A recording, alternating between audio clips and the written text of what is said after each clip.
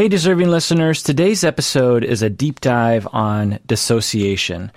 This is going to be part 2 of the loneliness series that I've been working on. It's not super related to loneliness, but I think by the end of this, I think it will be related enough to loneliness. And also, this episode is just for patrons only.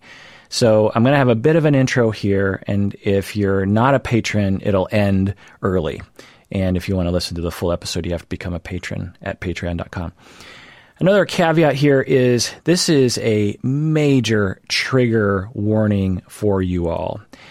No joke. If you suffer from PTSD, dissociation, or some other trauma syndrome, or even you're suspicious that you suffer from trauma or trauma syndrome, I would seriously consider not listening, or listening with your therapist's permission, or listening in short bursts. I'm really serious about this. I know some of you out there well enough to know that it would be not healthy for you to actually just barrel through this episode without taking some precautions. And if you're not sure, don't listen and or talk to your therapist, or listen with your therapist. It's very important because dissociation is related to trauma, and to talk about dissociation, particularly the causes and the experience, can absolutely trigger one's dissociation. Now, there's nothing wrong with dissociating. It happens. But if you are unaware or don't have the coping skills yet that therapy can provide, it can be quite dysregulating. So really major trigger warning.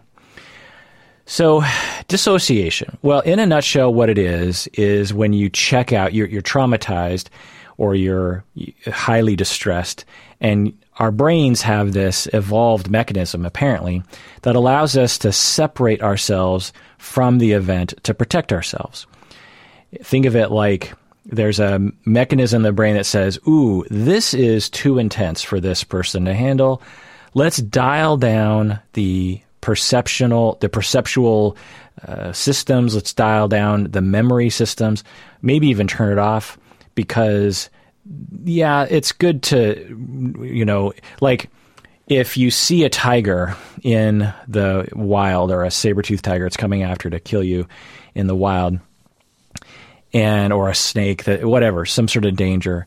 And there's only so much you need to remember about that, right? That creature can harm you. But you don't have to remember the gory details, like the way it ripped apart your brother or something. You don't have to remember every little detail of that moment. You have to remember some of it, but not everything. And if you remember everything, then that can be overwhelming to the system. And actually, that can be the basis of PTSD. Anyway, the point is that dissociation is an evolved mechanism that's normal, that we all have to separate our perceptual systems, our memory systems, our consciousness systems from what is happening, so that we don't have to deal with it. It's analogous to if you don't like horror movies and that freaks you out, you just don't watch horror movies. Your brain says, that movie is going to give me nightmares, and so I'm just not going to watch it. Well, our consciousness has this ability to say, that event is not going to do well for our psyche. Let's not pay attention to it. Let's pull back from it. Okay. Now, there are various different types of dissociation, which I'll get into in a second. Now, dissociation in our society, and to some extent in my field of mental health, it is simultaneously unknown. Lots of people, particularly in society, most people do not know what dissociation is. Most people understand what depression is, anxiety is. There's a growing awareness of PTSD, this kind of thing. But dissociation is something that is largely unknown to society. And a lot of clinicians also don't know about it well enough, and they definitely don't know how to treat it. So we simultaneously are ignoring or unaware of dissociation, and simultaneously frequently depicting it in movies and TV shows like Fight Club, Lord of the Rings with Gollum, Mr. Robot, The Bourne Identity with Matt Damon, Get Out. These movies and many more, which I'll get into later, depict dissociation in some respect. So we have it in movies and TVs a lot, and yet in our society, we have almost no knowledge or no conversation about it. And it makes sense that it's at least clinically hard to grasp. It's complicated. It's easy to understand concepts like depression or anxiety for whatever reason. And graduate school just isn't long enough to train people well enough for dissociation. I didn't really get dissociation until maybe a decade into my career, when I actually started working with people who specialized in it. They were supervising me. And I was treating people who suffered from dissociation, and I would talk with them, get to know their experience in the room, one-on-one, long conversations where they describe dissociation to me, maybe even dissociate in the middle of session, describe what it feels like. Then I would go back to my supervisor. He would tell me, this is what you're looking at, this is what's happening, and then I'd go back in. It's a very complicated thing. Most mental health professionals at most get like a week of training of dissociation from a book, and maybe they watch like a vignette of an actor who's acting like they have dissociation. Maybe they watch a couple of YouTube videos or something, and that's it. And if they don't have good supervision or good enough experience in their internship or postgrad, early postgrad, then you can be 10 years in, as I was, into my career and really not grasp dissociation very well. The other thing is dissociation is pretty common, so it's not like we're ignoring something that is rare. It's actually pretty common.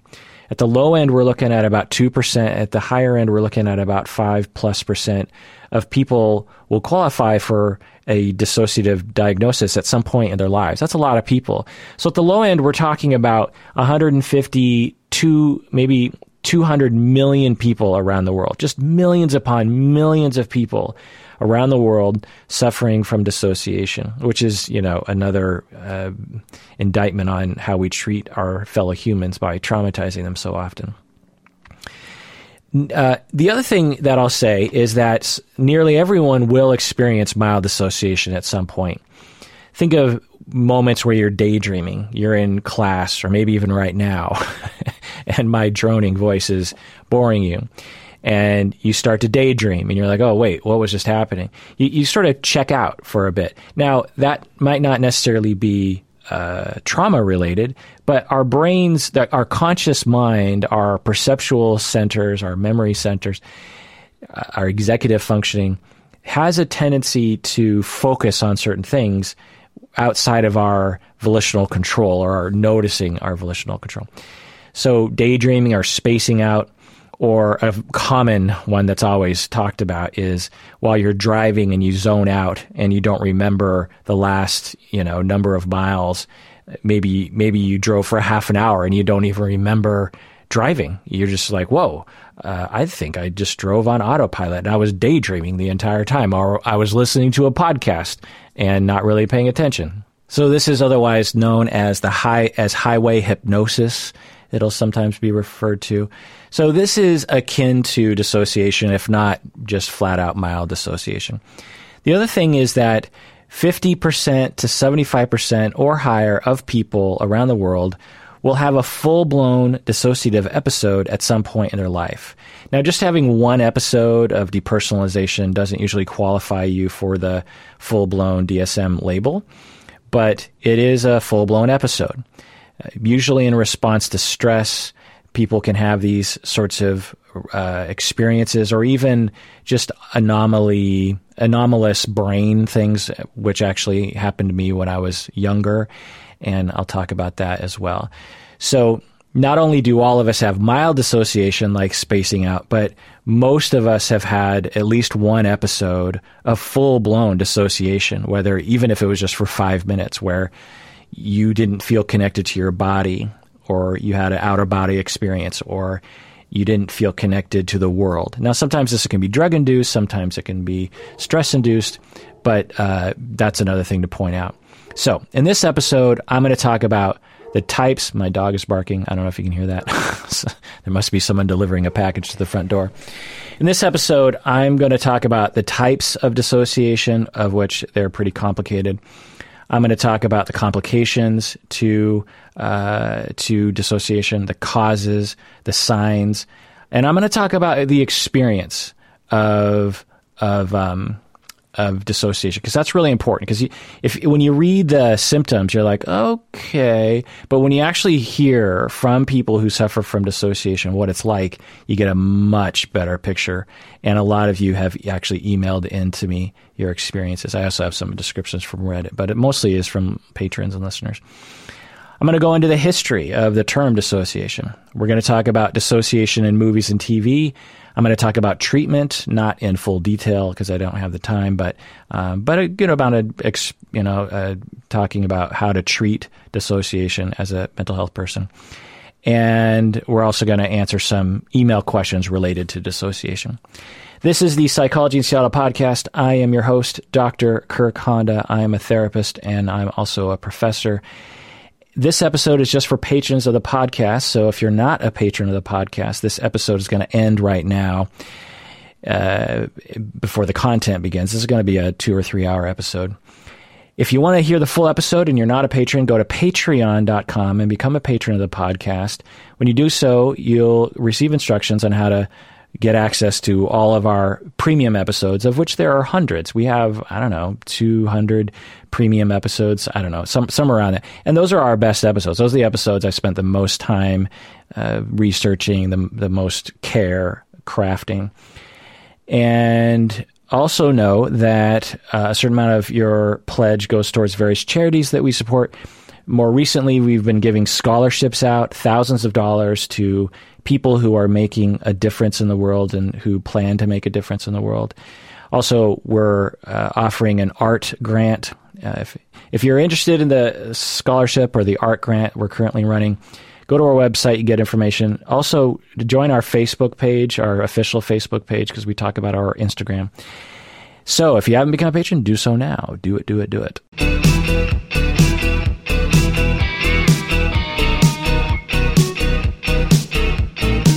All right, welcome to the Patron Zone patrons. So glad you became a patron.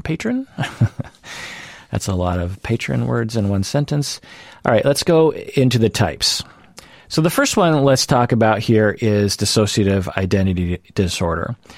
In a nutshell, dissociative identity disorder in response to early childhood trauma results in people having distinct identity states. Different identities that are distinct from each other, that are states of being. So one state will be a person who is of a certain personality that does really well at work. They're very competent, they're very easygoing, they are good at communicating. And then the person with dissociative identity disorder, or DID, will have another state where they will be good as in romantic relationships, romantic moments. There's another identity state. This is just for example. Not everyone has this, obviously. There's another identity state where they are very good at standing up for themselves. There's another identity state where they feel very young and very scared. That identity has a lot of fear, early childhood fears. Another identity state is the person who kind of coordinates other identities and takes care of the other identities. Now, sometimes these alters, as we call them, this used to be called multiple personality disorder if you didn't know, but these different alters sometimes know about each other and sometimes they don't. Sometimes they share memories together, sometimes they don't. It really is person to person. Sometimes you have just 2 different identity states. That's not usual. Usually it's more than that. But it can be as low as 2 different alters. Or you can have over 100 alters. There are cases like that. It's usually around 10, 20, 30 alters. And if you wanted to learn more about this, we've talked about this in past episodes, but the episode I really want to direct you to is number 978, which came out in October 23rd, 2019, last year. And it's titled, Her Story of Erotic Transference and Dissociative Identity Disorder. This is an episode in which we talk to patron Liza about her experience with dissociative identity disorder. I recommend you listen to that.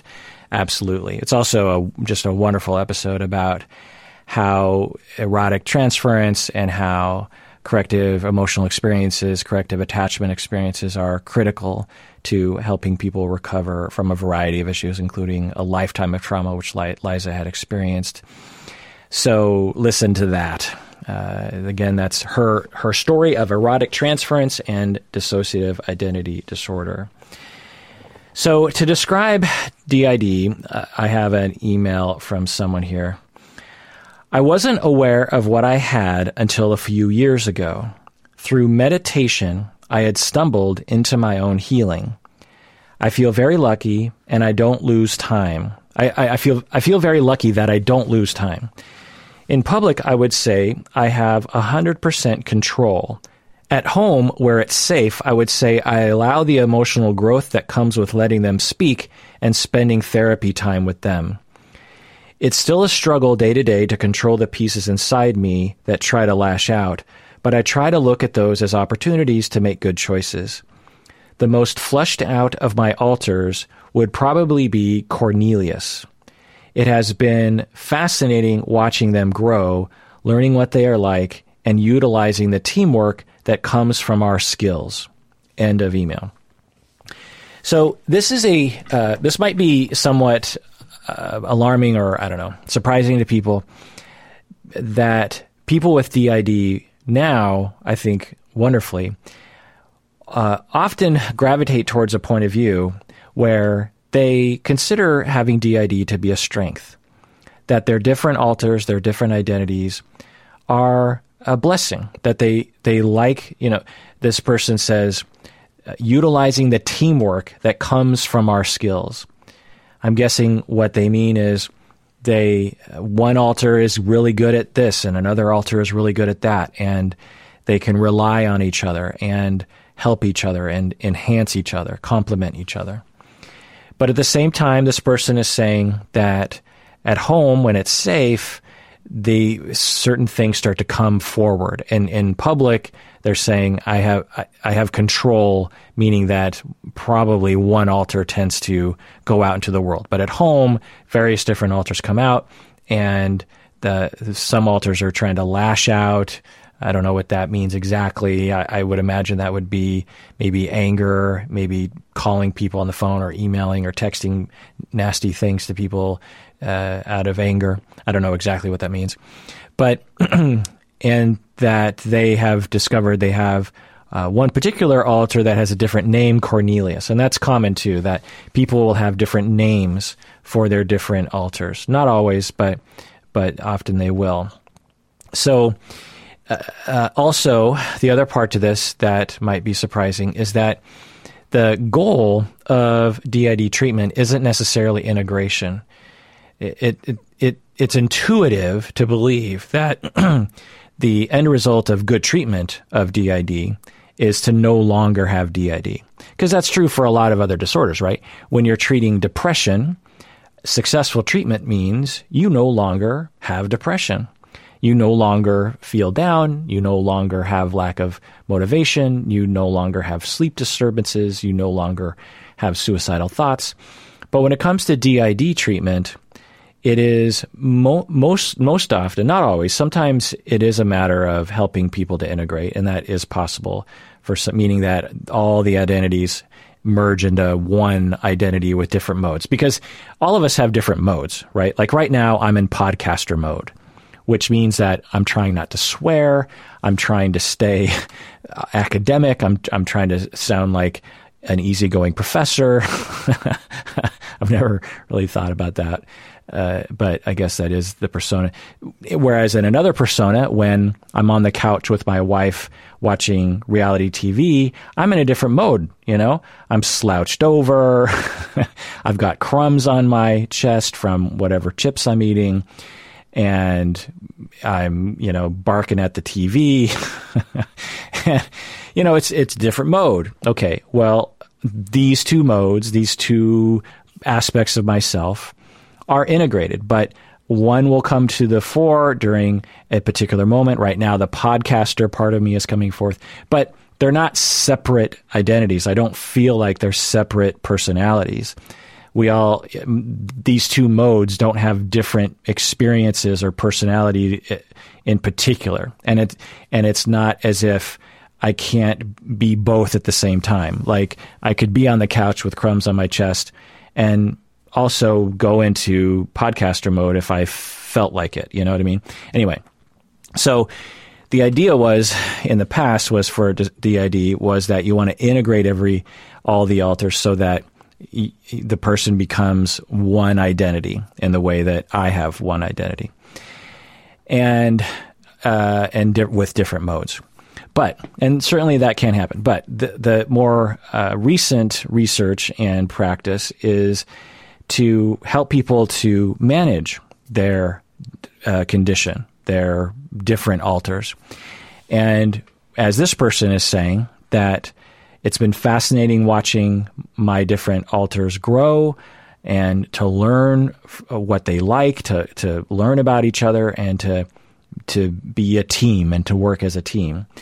And that's the more common goal with DID, is like to help people to manage it, and also to provide therapy to each alter. You know, one alter needs a lot of trauma therapy. Another alter needs self-esteem work. Another alter needs anxiety help. Another alter needs assertiveness training. And maybe another alter needs all of them. And therapy is more geared towards that rather than trying to force the person to integrate, which, one, might not be possible. That's what they found. And two, just kind of, denigrates the condition or the way that their identity is situated. In the same way that if someone were to be trans and they were born one way and felt another way, in the past, we would try to get them to not do that anymore, to make them feel like the way their body was. But over time, we're like, well, why are we pathologizing it? Why can't they just be who they are? What's wrong with them feeling one way about themselves and their body being a different way? Well, DID is a similar thing. Why can't someone have many different alters and have that be okay? A lot of the suffering of DID, not all of it, but a lot of it comes from the stigma and the shame and the inability for society and family members to adjust. And so a lot of it has to do with getting everyone else on board. If you have a client with DID, you want to bring in family members so that they can understand what's happening. It usually results in the person with DID saying, okay, mom and dad, okay, spouse of mine, okay, children of mine, okay, people at work, I have DID, and here are my different alters. You might have experienced these 3 alters. Well, I have 15 other alters, and here's what they do, and here's what they look like, and here's what triggers me. And you could all help me out by doing this and this and this, and obviously not stigmatizing me, maybe helping me out with my memory sometimes, but it would really help me out if you were cool with it. And we're getting to a world right now where a lot of people are being able to do that with their support system, which is just fantastic. It really wasn't that way before. So if we look at DSM criteria, they are paraphrased as thus. Again, previously called multiple personality disorder. Discontinuity of self. So you have a discontinuous self. These distinct alters will have alterations in affect, behavior, consciousness, memory, perception, cognition, and or movement, meaning that different alters may have a different emotional tendency. They might have different behaviors that they do. One might be very sexual, while the other alters might not be. They might have a different consciousness. They might have different memories. They might perceive the world differently. They might have a different way of thinking. One might speak very fast or think very fast. Another alter might think and speak very slowly, and or movement. One might move with confidence, the other might move with a low self-esteem. Not always, though. In the movies, sometimes they depict this where each alter has a very, very distinct way of looking. And that can be true for sure, but not always. In my experience, different alters, unless you really knew someone, you wouldn't notice, like, oh, wow, they're a different person right now. Usually you have to really know someone to know, oh, I think we're in a different alter situation. I'll just tell you, for me, treating DID, especially in the beginning, I have to rely on the client to tell me who is in the room, because I usually can't tell. I'm usually like, it's so anyway, the point is it's not obvious. Another DSM criterion here is these alter switches might be observed or they might not be, meaning that you might notice or you might not. There are memory lapses, which are not always pronounced, but they can be very pronounced sometimes. One alter, you can shift from to a different alter, and then a couple days later shift back to the original alter and not remember anything that happened in the past couple days. And there's no way to get those memories for many people. You just have to rely on either other alters to tell you what happened or other people telling you what happened while you were in a different alter state. And also, to qualify for the DSM label, you have to have significant distress. So this is where it's interesting, because, like I said before, you can have DID and not suffer significantly. You can learn to live with it. You can provide therapy to your different alters so that they can all feel okay and work together and grow together. And you can, and people do, go on Instagram and post, I am a plurality. So when you talk to me, I'm going to refer to myself as we. We are a plurality. And when you talk to us, I would appreciate it if you referred to us as a group, because each one of our alters are really distinct from each other and want to be respected in that way. So you can have the DID condition, meaning you can have different alters, but not qualify for the DSM label because it no longer causes significant distress. And that's interesting, right? It's a unique DSM label in that way. Not incredibly unique, but it's rare. Because, like I said, with depression, when you no longer have the symptoms of depression to the degree that you qualify for the label, you both no longer qualify for the label, and you don't have depression anymore. So with DID, you can still have DID but not qualify for the label. Prevalence, for each particular year, there's about 1.5% of people suffer from DID. So for a lifetime prevalence, it's higher than that, but at any particular time, 1.5% of the population is suffering from DID. And it's slightly more men than women. They don't, in the DSM, talk about non-binary people, which is a problem in our field, which I find to just be ridiculous. But the DSM and most research just refers to men and women, or males and females. Slightly more men with DID than women. So like a 55-45% thing. Which is interesting when you consider all the stereotypical or media presentations of people with DID. DID is typically presented as a female condition, or at least in the 70s and 80s and 90s. Maybe it's changing more lately, but when I just think of a quintessential person with DID, I think of a woman, because that's what's been pumped into my head from the media and maybe from professors, I don't know. But a little bit more men suffer from it than women. So when you think of DID, just don't think of gender. It's because it's not associated. Also, the course, the development of dissociative identity disorder. some people think, well, kids don't have DID, right? You know, a 5-year-old can't have DID. That doesn't make any sense. Well, so here's the thing. DID is, in a lot of dissociative disorders, are developed from early childhood trauma. This is well known. So we're talking age 1, 2, 3, 4, 5 years old. When you are terrorized at that early, the way to look at it is, it seems as though, as I said earlier, we developed through evolution, a mechanism to protect us from terrible events by pulling away from reality or even ourselves. And when you are terrorized repeatedly as a child, then you end up having a temporary coping mechanism become habitual, meaning that at the slightest hint of a threat, as an adult, you will be thrown into dissociation instead of reserving dissociation for extreme events.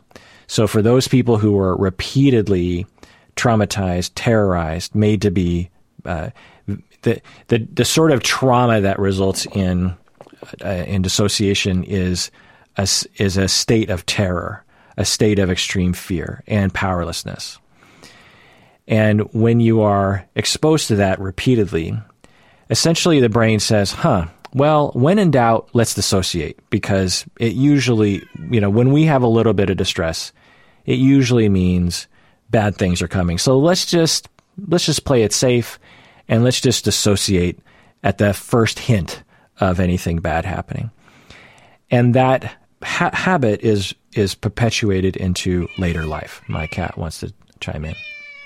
So that habit is retained into later in life, where you're 45 years old and your boss looks at you funny, and that old habit when you developed when you were 3 years old says, well, any hint of threat means, we got a 50-50 chance of this being a horrible event. So let's kick in our dissociative process. And it is not appropriate or helpful to that particular moment. The person will be thrown into dissociation. Plus, dissociation can carry with it a lot of issues. Now, we're talking about dissociative identity disorder right now. So there's that. Anyway, so people will say, well, kids don't have DID, right? And the thing is, yeah, of course they do, because it's not like you become traumatized at the age of 3 and then you have this period of time where you don't have DID, and then suddenly it emerges when you're an adult. Now, here's the other thing. Detecting DID in children is very hard, because kids play or behave in very distinct personality state sort of ways. There's the kid who likes to play in the playground, and there's the kid who's very shy, and there's the kid who doesn't want to take a nap, and there's the kid who likes to be helpful, and there's the kid who wants to regress and talk like a little child, and there's the kid who wants to be very competent in the world, and there's the kid who can do homework, and there's the kid who decompensates when there's anything going wrong in their life. And that's normal. So how do you distinguish normal 6-year-old volatility? How do you distinguish that and DID? It's hard. So a lot of it has to do with just the difficulty of assessment in children. The other thing is that it's hard to know if a kid has DID, because if you have to ask them their experience, and it's hard for adults to know they have DID, let alone a child. And how do you distinguish? Anyway, the point is it's hard to assess, it's hard to notice, it's hard to get them to talk about it if they do have it. It's also possible that for some people, they have alters that stay submerged most of the time while they're children, and then later in life, these other alters are more free to come out. So it's complicated. But the thing to remember is that DID is developed early in life, as with all dissociative disorders, and it lasts into adulthood is the thing, usually. Now, there are some cases where DID seemed to have emerged later in life. You'll have a 30-year-old who goes through some amount of stress for whatever reason, and all of a sudden starts experiencing different alters. Now, why would that happen? Well, it's hard to know because there's no scientific way of measuring this, but my speculation is that they always had DID due to early childhood trauma, and the adult stressor exacerbated it or pushed it over the edge to it manifesting in adult life. So that's my way of seeing it. Of course, there's no way to know that for sure, but some people very rarely will claim no trauma or no past DID, and then all of a sudden, boom, they have it. But that's not usual. Usually what people will say is, they're 22 years old and they think, there's always been something different about me.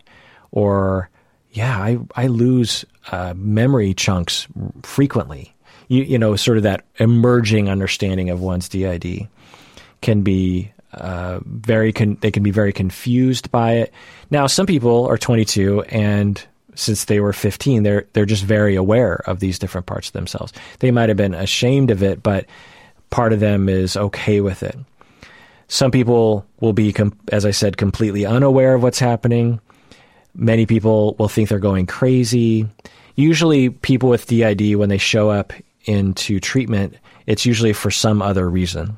It's usually because they're suffering, because remember that to have DID, you have to have been significantly traumatized when you were young.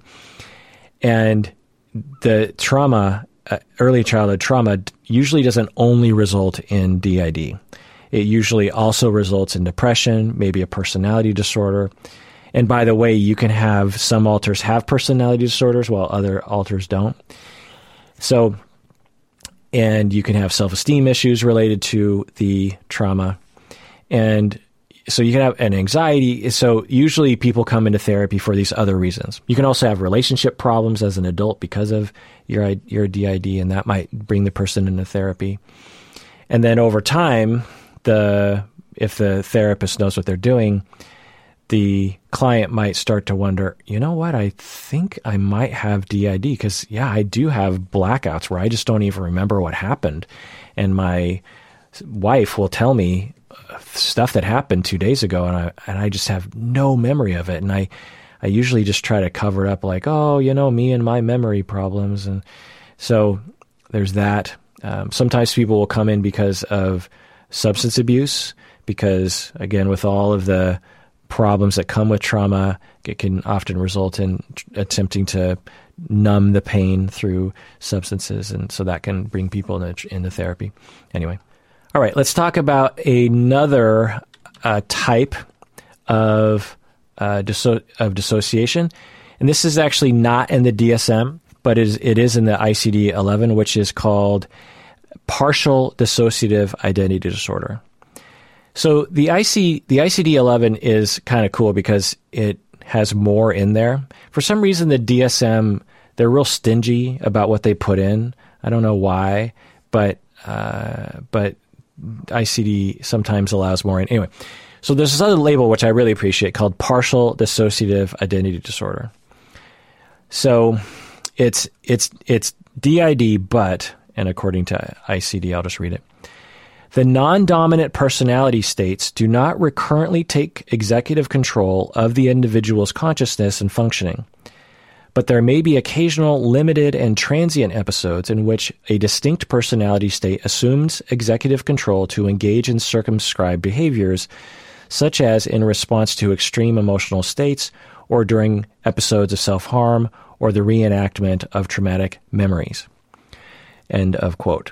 So in this, for this label in the ICD, it is, you essentially have a dominant personality state, a dominant alter, and then every once in a while, this other state will emerge, usually in response to an extreme situation. This is different from DID in that people with DID tend to have they often won't have a dominant alter. They might have an alter that likes to interface with crowds or interface with new people, but they sometimes don't have a dominant alter. Now they might have a quote unquote dominant alter, but the point is with partial DID, described in the ICD, most of the time there's a dominant alter. And then say when a sexual trauma is triggered, boom, this other alter comes forward. But it might only come forward once a year or something like that. And it's not another state that can talk with the other alters, if that makes any sense. Because usually with DID, the alters, they're full people, if you know what I'm saying. These other alters are full personalities. Whereas with partial DID, these other alters will come forward, but they're not they're not fully realized personalities usually. Anyway, so this person wrote in to the podcast describing their situation, and I think it describes it pretty well. And the person writing in had a lot of details about dissociation in general, not just about partial dissociative identity disorder. And I don't know if this person actually identifies as someone with partial DID. It just sounded like partial DID. And of course, I can't know for sure based on an email, but it just seemed to be in that category, perhaps. Anyway, I drown in my dissociation. It starts in my toes, tingling like the ocean rolling to the shore. My vision gets clouded. It then covers my body, similar to sinking your face under a hot bath. I have lived in this for as long as I don't remember, and I am comfortable with it. For example, when I was in middle school, we lived in a small town, and there was a teen dance at the school. My father and sister came to pick me up. They saw me walking alone in the soccer fields, not inside with the other kids. My father and sister called out to me, but I ignored their call. I walked into the rec center and then walked out 10 minutes later with all of my normal friends. My sister has told me that in the car I wouldn't admit to leaving the dance. I would only say I was there the whole time. I don't recall any of the event and don't really know why I was over past the soccer field, especially because my friends were not with me. So just chiming in here, if you didn't catch those details, she's talking about a moment when she was in middle school where her family came to pick her up from the dance and they saw her wandering around in the soccer fields by herself. And she started walking to the dance, and her family called out to her, and she didn't respond. And then she walked out a little bit later with her friends and was like, "What are you talking about? I wasn't in the soccer fields. No, you must have been talking about someone else. I've been in the dance the whole time." But the emailer believes her family because she has a pattern of doing this sometimes where people will say, "You did this and that," and she'll be like, "I don't remember anything about that." So could this be something else? Yeah, and I'll get into the differentials later. It could be like a seizure of some kind, but let me continue with the email here. So that alone, that little anecdote alone, we wouldn't know enough about. As an adult, I don't have access to countless memories because of trauma. Sometimes I will be given new information by people around me, like my sister. Okay, just chiming in here. So we have trauma and that she's saying she doesn't have access to countless memories. So that's another indication of potential dissociation. But let's get to another story here.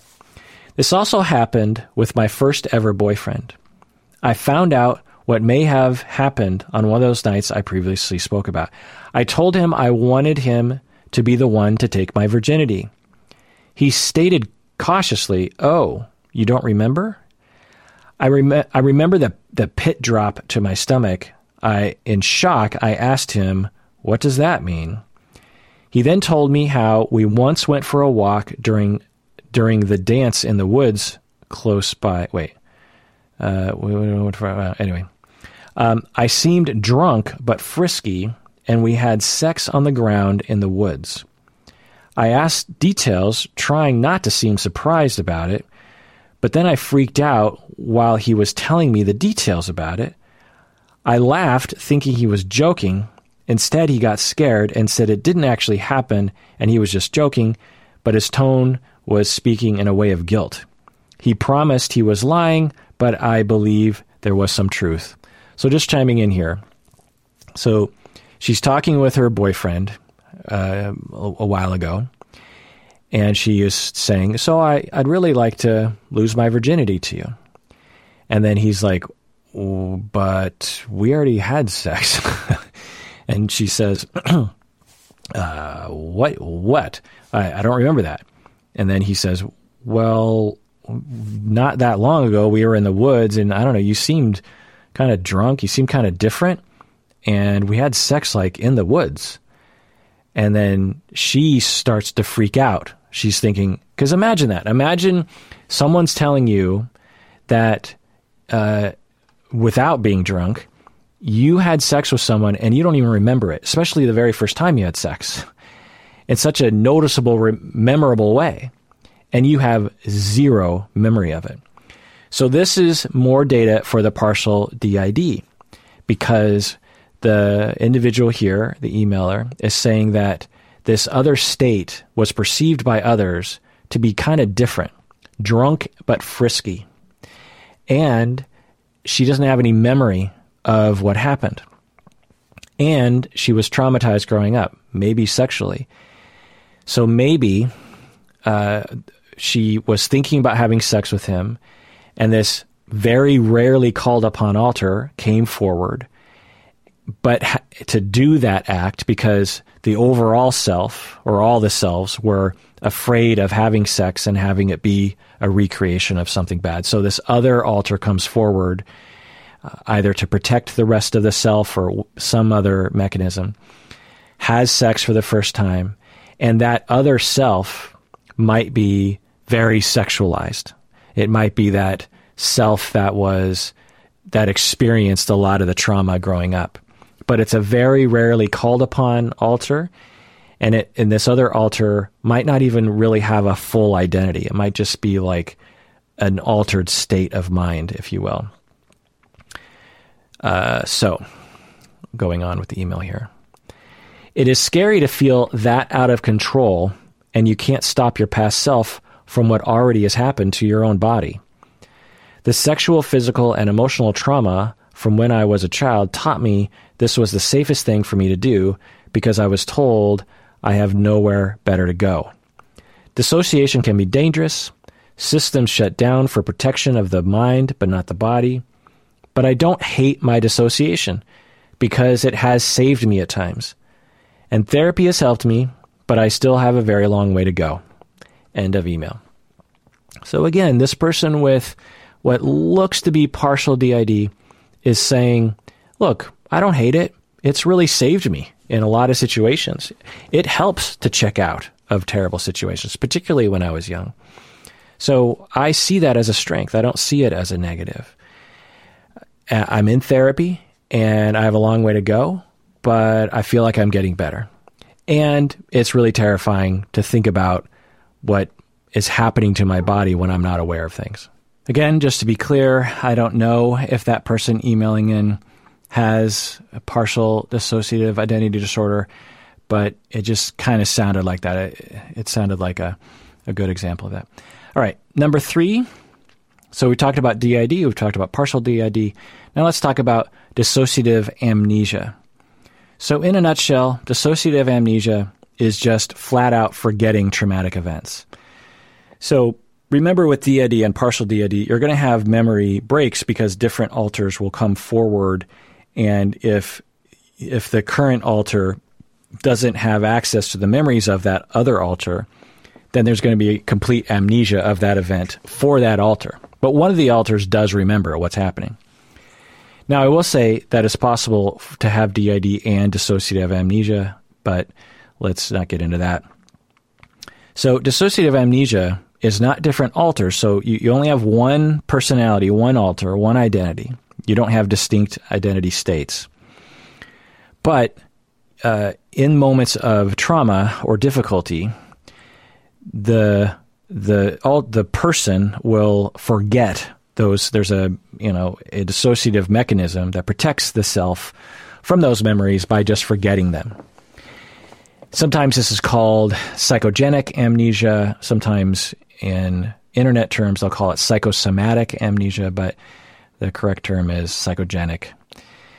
So the DSM criteria are the inability to recall important autobiographical information, usually of a traumatic or stressful nature, although they do realize they are experiencing the memory loss. So meaning that they don't remember something and they also know they don't remember. So they're like, it's weird that I don't remember that whole chapter. The amnesia can be a block of time for, just a short amount of time, just a couple hours. It can be a few days, or it can be several years. So some people can, through dissociative amnesia, forget whole decades of their life. The amnesia can last. The amnesia can also be delayed. So one could go through a traumatic event and the next day remember it, and then a year later complete memory deletion, or months later, something like that. Anyway. And of course, it must cause significant distress. Okay, so there are different kinds of amnesia. And I'm not going to go into full detail on this because it's actually extremely complicated. But before I do that, another extremely complicated thing I'm not going to go into full detail on is it's normal to forget things. Our brain is a glob of goo that is not a hard drive and does not record things exactly. And sometimes we just lose memories. And so all of us have... All of us don't remember most of our memories. Just think about that one. All of us, most of the things that have happened to us, we don't remember. There's so many things that happen to us on a day-to-day, minute-by-minute basis. Our brain just isn't capable, for most of us anyway, to remember all those little details. So most of us forget things. The issue is that for most of us, if it's a significant event, we will remember it. If you were in a car accident, if you broke your arm, if you were abused, for most of us, we remember those events. We don't not remember them. Also, if it's significant enough of a memory, the memory can be jogged if you see a picture, if someone tells you the story. So memory it's not like if you don't have dissociative amnesia, your memory is perfect. So how do you distinguish? Well, the distinguishing factor is that for people with dissociative amnesia, there's no access to it. It's not just a repressed memory. It's not just a memory that is hard to access. It is effectively gone. And there are different ways of looking at it. One is that the brain encoded the memory but has decided to cut off access to recall the memory. The other is that the memory has been deleted from the files, if you will. Our brains are not computers, but the analogy, I think, works. The other possibility is that in the moment, the memory wasn't ever encoded. So if you have a delay in dissociative amnesia, then that means that the memory was encoded but was either later deleted or denied access to. But some people have dissociative amnesia right away. In those situations, it might be because the memory was just never encoded. Because you have memory, you encode a memory, it gets stored, and then it's short-term, and then there's long-term memory, and then there's associations, and then there's recall. Anyway, it's very complicated stuff. But so there's normal forgetting, and then there's dissociative amnesia, which is distinct because it's strange to not remember significant events, right?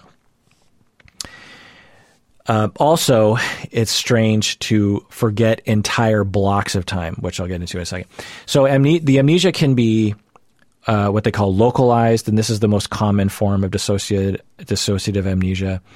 And this is for a period of time. And again, these are all associated with traumas. So someone might not remember anything between the ages of 5 and 10.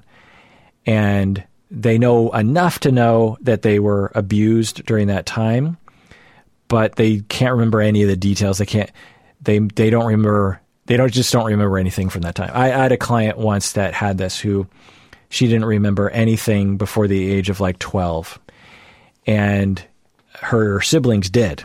And when she looked at pictures of herself when she was 10 years old, she just had no memory of anything. Now, again, most of us have spotty memories of pre-12, but most of us have some memory or some kind of valence. Like when I see a picture of myself wearing a T-shirt that I liked when I was in the 4th grade, I remember that T-shirt. Now, if you asked me to recall like a specific event with that T-shirt, I'd be like, I don't really. But I definitely remember that T-shirt. My mom would get me these sort of joke T-shirts in the 70s, like soccer is a pain in the grass. My mom is a silly person, and so that's all it said. Just soccer is a pain in the grass, and it was just. And my family didn't swear at all, so it's just kind of weird. But anyway. So I remember that shirt really well. It was also a yellow shirt with bright green letters across the front. So I remember that shirt, but I don't remember any event around that shirt.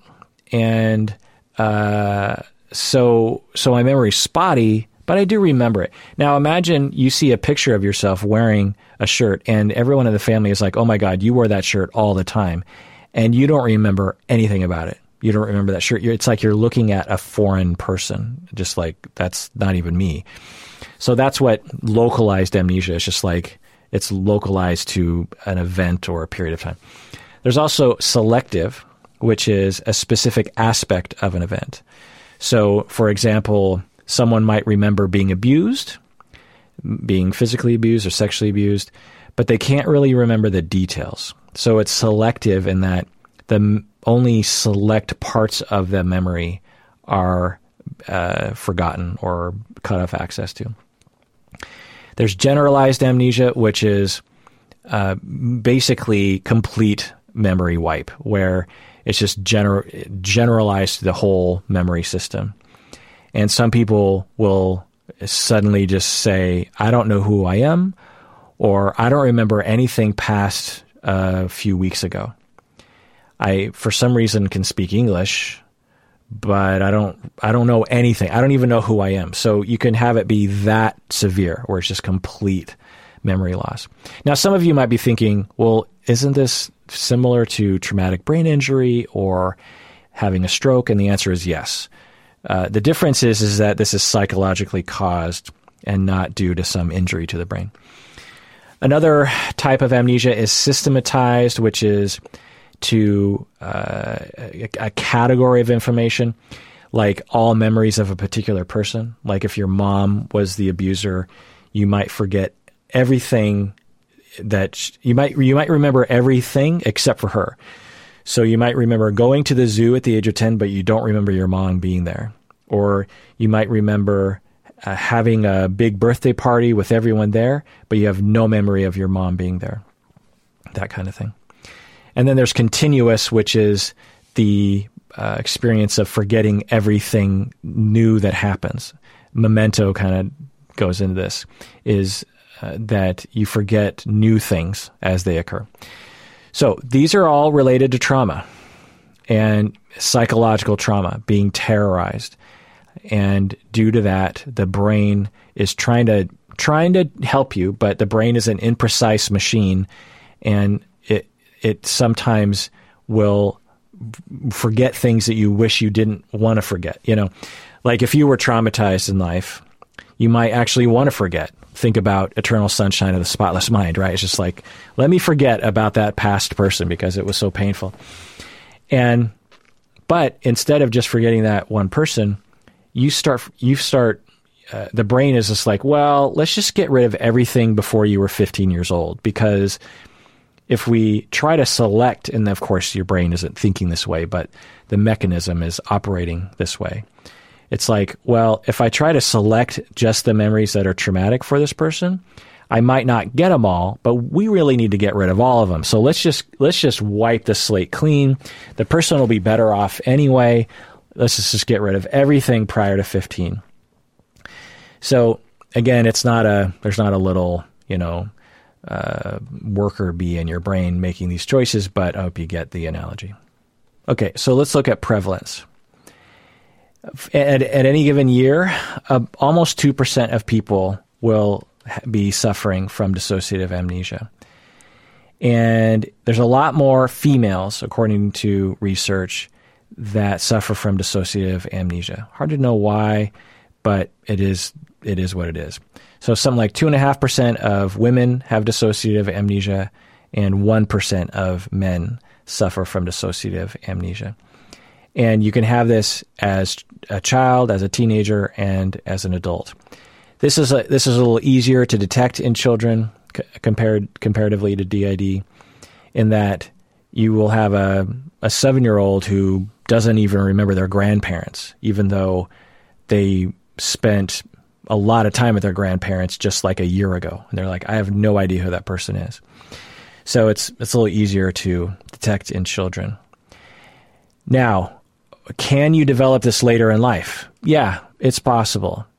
But as I was saying earlier, if you were traumatized as a child, it makes it so you have a very itchy trigger finger on dissociation.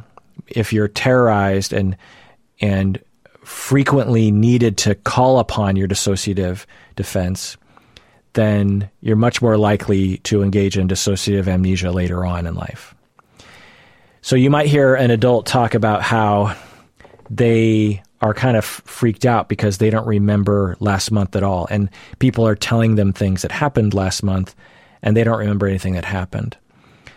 In all likelihood, in my experience, what I find is that the person was traumatized as a young person and has experienced various amnesias throughout their life. And something happened that triggered their fear response last month, and their dissociative amnesia just said, let's just get rid of that, because better safe than sorry, delete that file of February. Let's just get rid of it. And it's very distressing because you think you're going crazy, you think your brain is bad.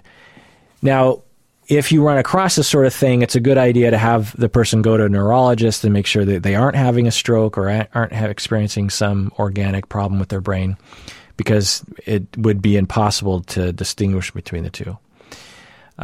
So that just adds to the complication. All right, let's go on to the next type, is dissociative fugue. This is not DSM-5. It was in the DSM-4. Basically, dissociative fugue is temporary confusion and wandering off. So the old criteria are sudden, unexpected travel away from one's home or one's customary place of work with an inability to recall one's past. Confusion about personal identity or the assumption of a new identity, and significant distress or impairment. So essentially with dissociative fugue, what they would find is that some people would just stand up and walk out of their door or walk away from their job, and they'll be very confused. They don't know where they are. They don't know who they are. And usually it's like a police officer will come upon them or something and say, like, what are you doing? And they just won't know what's happening. And then time goes by and the dissociative fugue goes away, and they say, what was I doing? Why am I in the police station right now? What happened? So it apparently is rare enough that they're not including it in DSM. I think they're also maybe just including it in dissociative amnesia now, dissociative fugue, because it's kind of like a subset of dissociative amnesia. Anyway. All right, let's go into another category. This is a pretty common one. Depersonalization, derealization disorder. So it's one of those weird labels in the DSM where they just smashed two different diagnoses together because they don't have one word that will subsume, both of them. So you have depersonalization / derealization disorder. So what is depersonalization? Well, this is, in a nutshell, an out-of-body experience. So these are experiences of unreality, experiences of detachment from your own body. Sometimes people will say they feel like a robot, like their hands aren't really their hands, or being an outside observer to even their own thoughts and feelings and sensations and their actions. They might feel like they're just going through the motions, like they watch themselves get into the car. They watch themselves turn the car on. They watch themselves. Sometimes they'll depict this in movies, right? Like with Being John Malkovich or something. So it's not that severe, obviously, but it very much feels that way. Now, the person actually isn't being possessed. And sometimes this is in other cultures outside of Western culture, they will interpret this as being possessed. They'll say, I was possessed by a demon yesterday, that kind of thing. Because that's what it feels like. It feels like you're not really in control of what you're doing. Now, of course, they are in control of what they're doing. So it's just a very weird sensation, is the way I'll say it, is that people with depersonalization, they're not claiming that they don't have control over their actions. It's just that they feel so separated from their own bodies that it feels very much like they're not really in their body and they're watching another person do things, if that makes any sense. And I'll go into some explanations or some emailed descriptions here. So we also have derealization. So depersonalization is to depersonalize, to, unperson yourself, meaning that your personhood is now separated from you. Derealization is reality is now separated from you. So nothing seems real. So these are experiences of unreality or detachment from the world. So depersonalization is to become separated from your person, and derealization is to feel like the world isn't real. So people might experience the world as if it's kind of like a dream, or it's in a fog, or that the world doesn't have life in it, or it's like being in the Truman Show and everything is fake, or even visually distorted. So let's go into some emails of some descriptions here. Depersonalization is when you no longer feel one with your own body. My own touch can feel foreign. This can go to where I scratch to the point of bleeding. As a child, I would sit on my feet and hands until they fell asleep so I could feel them. I had to convince myself I was real a lot, kind of similar to the Truman Show, but no one was watching us. Derealization is very similar, just with the outside world rather than with myself. I used to explain to my sister that I would feel inside of a box no matter where I was. My vision blurs as though it's trying to focus. As a child, I would touch things in stores and all around me just to prove to myself that the world exists. So so that's the full email there. So we have some just classic depersonalization and derealization experiences. So let's see. I had to convince myself that I was real a lot. So that's really hard to understand what that means. Unless you've gone through that, it's really hard to understand what that means. Now, a lot of people have gone through temporary bouts of depersonalization and derealization. I have, actually, which I'll get into in a second. But if you've never been through that, it's hard to imagine what that exactly would feel like, where you know intellectually that you're real, but you don't feel, you're very much convinced that you're not real and that you're further away, you're watching this body do things. You're looking at your hands, you're touching your own hands, and it doesn't feel like it's you. Very distressing feeling. It's not pleasant. And then they go on to say derealization. I used to explain to my sister that I would feel like I was inside a box no matter where I was. So you feel separate from the world. They also say that their vision blurs. And they, as a child, would touch things all around them to prove that they are connected to the world because it felt like they weren't. Again, very distressing feeling, very anxiety-provoking feeling. Here's another email. Mine is specifically with derealization. I didn't experience this feeling until I was 36 years old. That's actually another chiming in here point about depersonalization, derealization, is different from the other trauma, the other dissociative disorders. Depersonalization, derealization can, for many people, not exist at all, and then boom, happen when you're an adult later on in life and last for a long period of time. So there's a difference between just experiencing a small bout of depersonalization or derealization that lasts for like a couple hours, and maybe it happens like 3 times in your life. So you wouldn't qualify for the diagnosis under those conditions.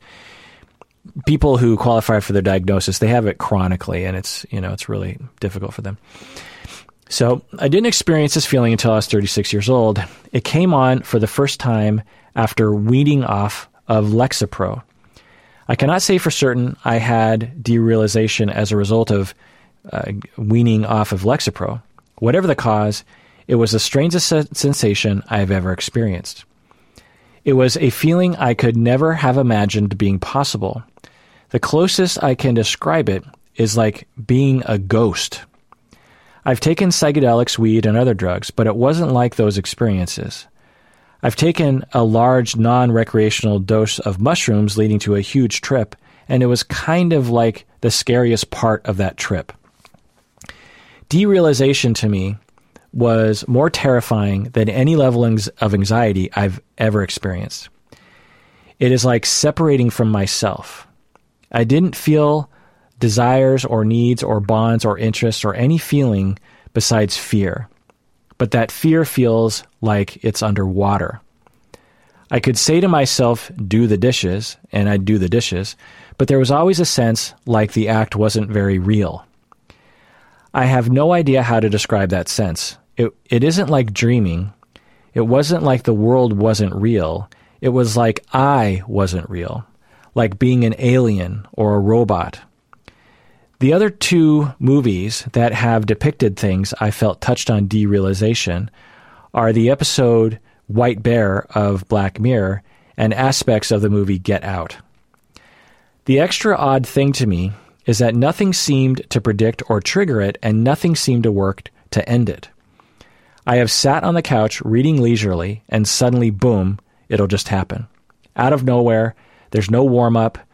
It isn't startling. It doesn't grow. It's just like 1 minute you're present and alive, and the next you're present and a ghost.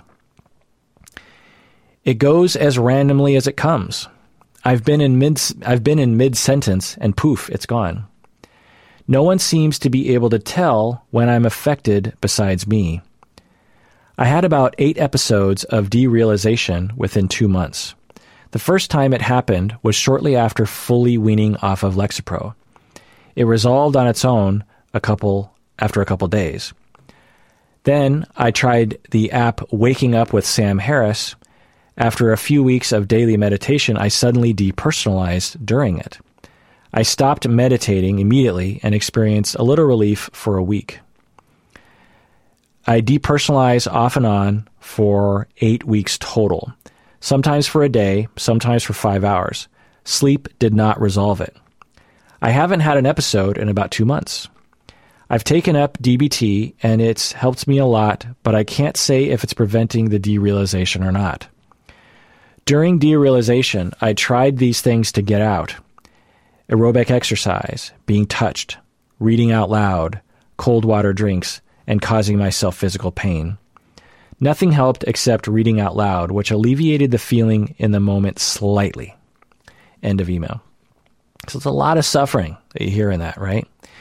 And they actually talk about some of the common ways to ground yourself. Exercise, reading out loud, cold water drinks, which I'll get into later.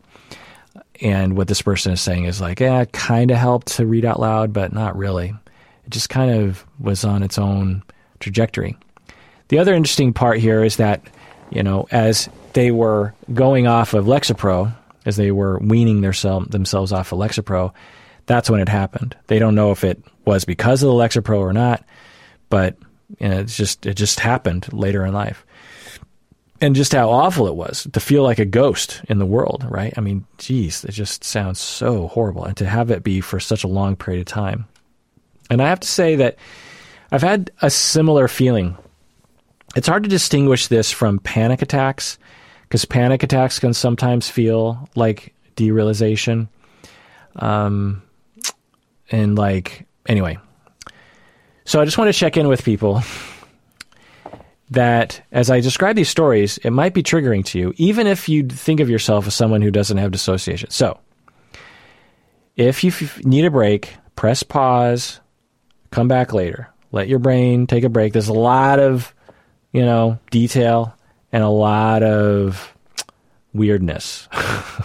Like, I feel like my brain is a little weird just reading some of these descriptions. So when in doubt, take a break. I'll be here on your phone or wherever you're at when you want to come back. So maybe take a break. Okay, let's read another email here. Daily, I feel this sense of things not being real. It's all pervasive, although it can vary in intensity. It's almost as if things seem unfamiliar or strange in a surreal, dreamlike way. It can apply to my own body or even to my friends or family, like they aren't really them. I've had random panic attacks triggered just by looking at my feet or hands, or talking to friends on the phone because their voice didn't seem like it was theirs. I can look at random things and just get this sense of the world not being real, constructed in some way, like even the sky being constructed. Before, I could read about philosophy like brain in a vat theory or whatnot and be like, well, okay, moving on. But now those thoughts seem really sticky. Then there's the existential thoughts that have also sent me into a panic attack, like, how do I exist? How did I get here? How can I explain anything, really? It's less of a philosophical exploration, but like a sense of dread and fear from those thoughts. I have to avoid any shows that question reality, like Westworld. I've read a lot about depersonalization, derealization, and I find that my experiences aren't unique. But I don't feel numb or detached from my emotions like other people talk about. What has helped me tremendously is knowing this is something other people go through. End of email. So I think that gives those 3 or 4 emails give us a pretty good sense of depersonalization, derealization. I mean, a pretty good sense of what it is like to describe it. I don't think it gives any sense of what it's like to actually be in having a derealization, depersonalization episode. So you have to go through it to really know what it's like. Okay, so let's get to some prevalence rates. Like I said earlier, a lot of people have had at least one episode. Some studies show 50%, some say 75%. But let's just say most people have had at least one episode of depersonalization or derealization. I remember having experiences as a child that were akin to this. It's hard to know exactly what was going on, but I remember this one moment where I was sitting on the floor in my bedroom listening to Stevie Wonder, and I heard the clothes dryer, making this repetitive noise, this ka-clunk, ka-clunk, ka-clunk. And I was staring at my dresser, and I got lulled into like this weird state where it felt like a derealization episode. And I remember it lasting for quite some time. And I remember looking up at my light fixture on the ceiling and thinking like it felt so far away, and yet it wasn't that far away. I knew intellectually that my light fixture was just on the ceiling, but it felt like it was, 100 feet away. Everything felt like 100 feet away. And time seemed to slow down, very, very slow. In that moment, I remember later thinking, was that just like a few seconds, or was that like an hour? I don't even know. So I think that was a derealization moment. That was caused by, I don't know, maybe something I ate or the rhythmic sound of the clothes dryer. And I don't know if it's just because that moment was associated with a rhythmic moment, but after that, whenever I would have another a calm moment where things are rhythmic, just like a clunk, or maybe even a visual rhythmic thing, that I find myself kind of slipping into a derealization state. Now, the difference between me and people who suffer from derealization is that I can pretty much control the pulling out of it. You know, I can just be like, okay, I shake my head, kind of look around and say, okay, I'm in the world. That was weird for a couple seconds, and it goes away. And even if I sort of went into it, I think that it would just last for a little bit of time. For people who suffer from the full-blown disorder, it clicks on, as some people were talking about, and there's seemingly nothing that can pull them out of it. So although most people will have 1 or 2 episodes or a handful of episodes throughout their life, the lifetime rate for the disorder is 2%. So not that many people actually suffer from the full-blown disorder, meaning that it's chronic and more severe and causes a lot of distress. There's no difference by gender. It usually starts in teen years or early adulthood. Only about 5% have an onset after 25 years of age. The episodes can last from hours to years. I've known people who have suffered from depersonalization, derealization for years. And if the symptoms pop up in someone who is older, past 25, then it's a good indication that the person needs to be assessed for other kinds of things, because it's pretty rare for it to suddenly pop up in someone that's over 25. Things like an actual stroke can be the cause, or a medication, or sleep apnea, or lack of sleep. If you've ever suffered from lack of sleep chronically, you can feel like the world is like there's a veil between you and the world because of sleep deprivation.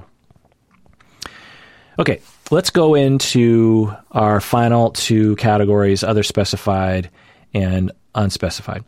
So other specified dissociative disorder is sort of a grab bag category in the DSM that includes all the things that haven't been discussed yet, because there's a lot of different forms of dissociation. So examples of dissociation that would qualify as other specified would be things like being brainwashed. Like in the DSM, they call it an identity disturbance due to prolonged coercive persuasion, like torture, or being in a cult. This can cause you to forget certain things. Like you might forget what your real name is, or what your identity is. You might adopt a different identity because the brainwashing, either through physical coercion or emotional coercion, erased part of your identity, and it takes a while to get it back. So that's other specified dissociative. Another is a dissociative trance, where people become unresponsive to their surroundings. And sometimes this is also interpreted as possession by a spirit or demon. So a trance-like state where you become kind of comatose in a certain way. Another is this. So within the grab bag category of other specified, they have another grab bag. And this is acute and temporary dissociation, typically lasting less than a month. So it can include depersonalization, derealization that is very horrible, but it only lasts for like 2 weeks and then it never comes back. Or what they call a transient stupor. So this is kind of like the fugue. Or perceptual disturbances like time slowing for a day, or time slowing for 3 weeks. Or alterations in sensory motor functioning, even paralysis. Those things. So, there's a lot of things in here. But the one that I really want to point out is one that I've seen a lot clinically. So clinically, for whatever reason, at least half of the people that I've treated with a dissociative disorder qualify for what they call in the DSM as a constriction of consciousness or microamnesias or microamnesias. So within the grab bag of the grab bag, there's this category that I would just call checking out, where you are being threatened by something. There's something that's making you a little nervous, maybe family conflict, or even just therapy, or talking about something that is difficult to talk about, trauma. And it goes beyond PTSD and becomes a constriction of consciousness, meaning that you're not as conscious of what's happening in the world and what's going on. So what I'll see people do in session is that they will, once we it might take us weeks, months, years to get to a point where they can actually fully describe this. Because like I said earlier, most people with dissociation of this kind anyway, tend not to know that they have it. They tend to forget that they had moments like this, or they're just or they think it's just sort of a normal thing to check out. But anyway, so what I'll see is they'll be on my couch and they will start talking about, say, a trauma of their past, or they're talking about a conflict with their current spouse and it's triggering some threat response in them. And they will, because we talk about it frequently, session by session, they'll say, "Oh, I think I'm dissociating right now." They'll tell me that. And I'll say, "Oh, okay, well, what does that feel like?" And they'll say, "Well, I feel like things are shutting down and I feel like I'm pulling away mentally from everything. Me, you, the room. And I feel like I'm just sort of in a fog. I'm in a haze." So this doesn't fit. And then once, they do grounding techniques for a while and the dissociative episode will attenuate or end. So this doesn't fit into DID, right? Because it's not a distinct identity state or partial DID. It's not dissociative amnesia necessarily, because it's not like a full forgetting of a particular moment. It's not dissociative fugue, because it's not wandering off, not knowing who you are. It's not depersonalization or derealization, although it's very close to depersonalization and derealization. Depersonalization is where you feel like you're out of, your body isn't yours, and derealization is feeling like the world isn't real. This constriction of consciousness, which is in the acute or temporary dissociation grab bag of the other specified dissociative disorder grab bag, is this checking out. And I wish they had a full category in the DSM. I don't know if I'm just, I've strangely come across a lot of people like this, professionally and personally, by the way. But it just seems like it deserves its own category. And I mean, it must be for a good reason, because usually the DSM ICD will have categories that are, logical. Not always, of course, but anyway, so sometimes these constrictions of consciousness, the checking out, other specified dissociative, can involve microamnesias as well. And from Reddit, I have a description here. An anonymous person wrote, "I'm dissociating like crazy right now. I can't feel anything physically. I barely have any emotions except for the odd explosive breakdown. I was doing really well for the past year, but I find being alone is a trigger for my dissociation, and obviously being stuck in lockdown means I'm alone a lot. The thing that I hate the most is the movement of time. Sometimes I lose a few days, and other times it feels like I've been stuck in the same day for a week." End of comment. Right, so people will experience... So that description, at least from what it sounds like, it doesn't sound like depersonalization, derealization. The person's saying, "I'm dissociating like crazy. It gets triggered by the lockdown. I can't feel anything physically. I barely have any emotions except for the odd explosive breakdown."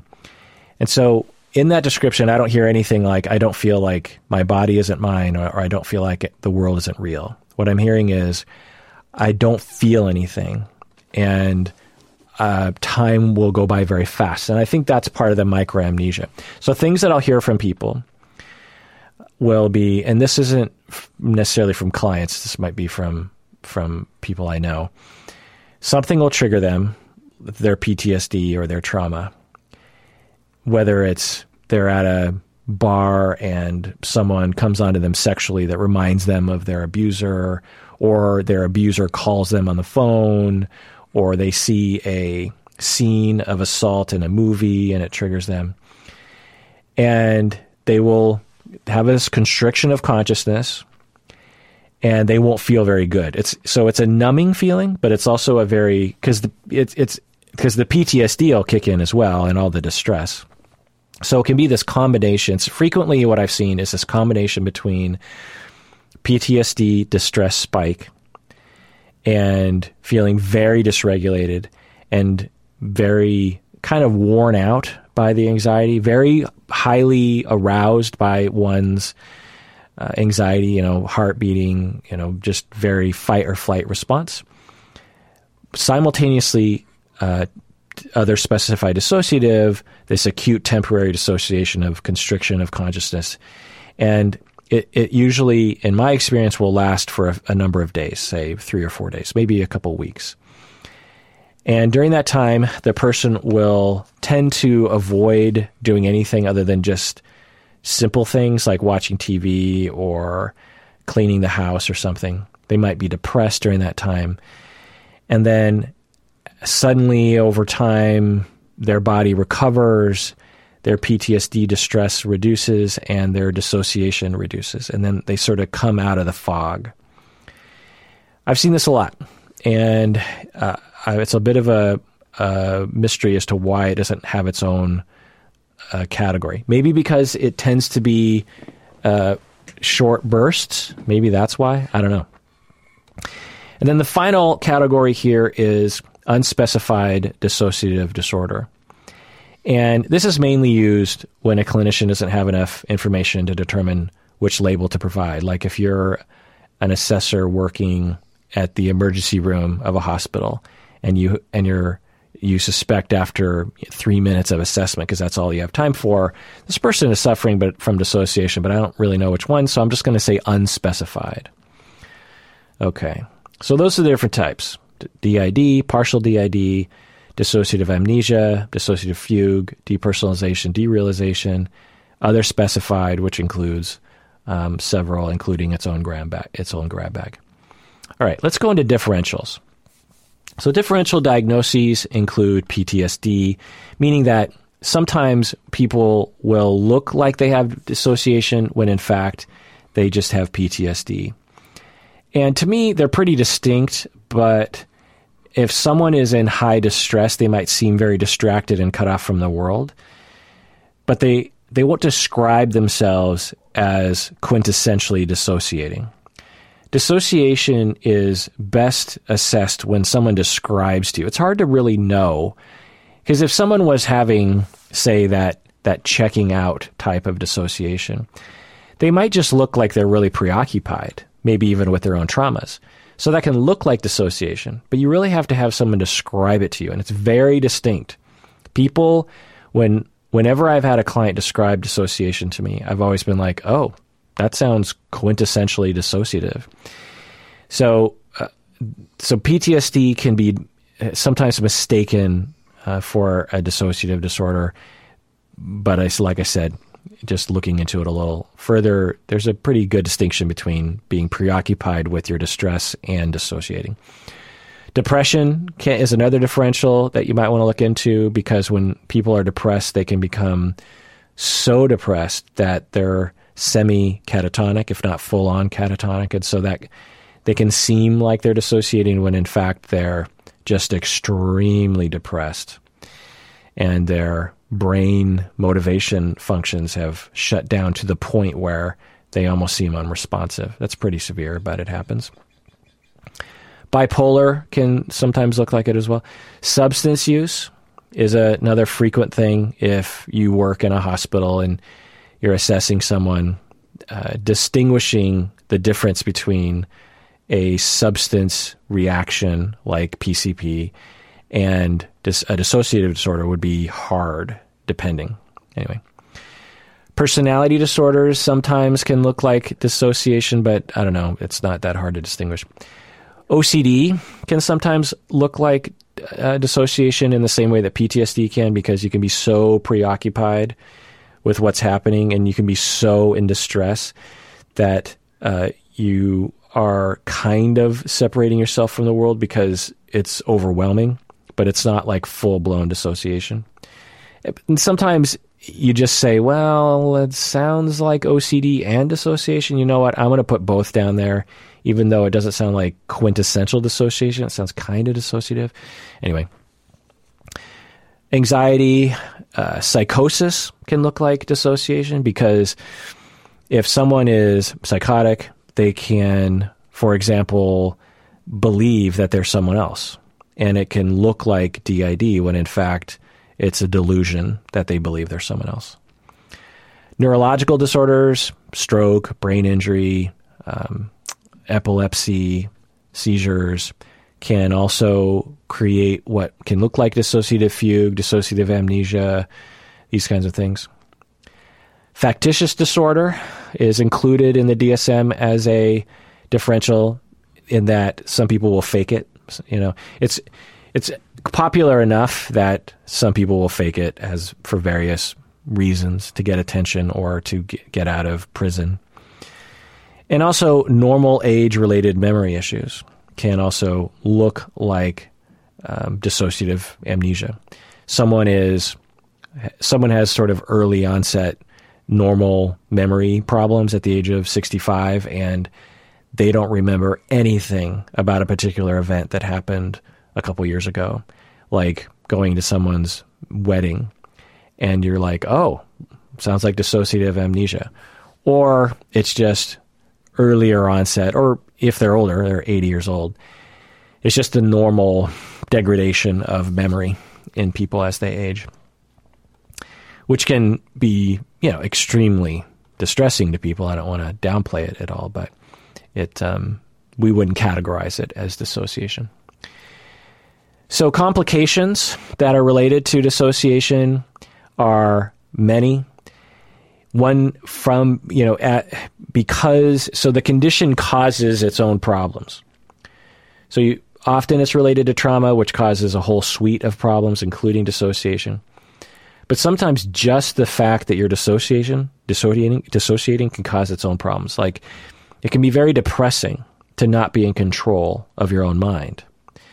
It can be very scary, as we heard in many people's descriptions, to not be in control of your own mind, or to look at your hands and to feel like they're not real, or to think about yourself as not real. It's very distressing and can be very anxiety provoking. It can destroy your self-esteem. It can make relationships very difficult. It can make work difficult. It can create drug and alcohol abuse to cope. It can cause sleep problems, sexual issues, eating disorders, non-suicidal self-injury, suicide, and so on. So a lot of problems can emerge from the experience of having a dissociative disorder.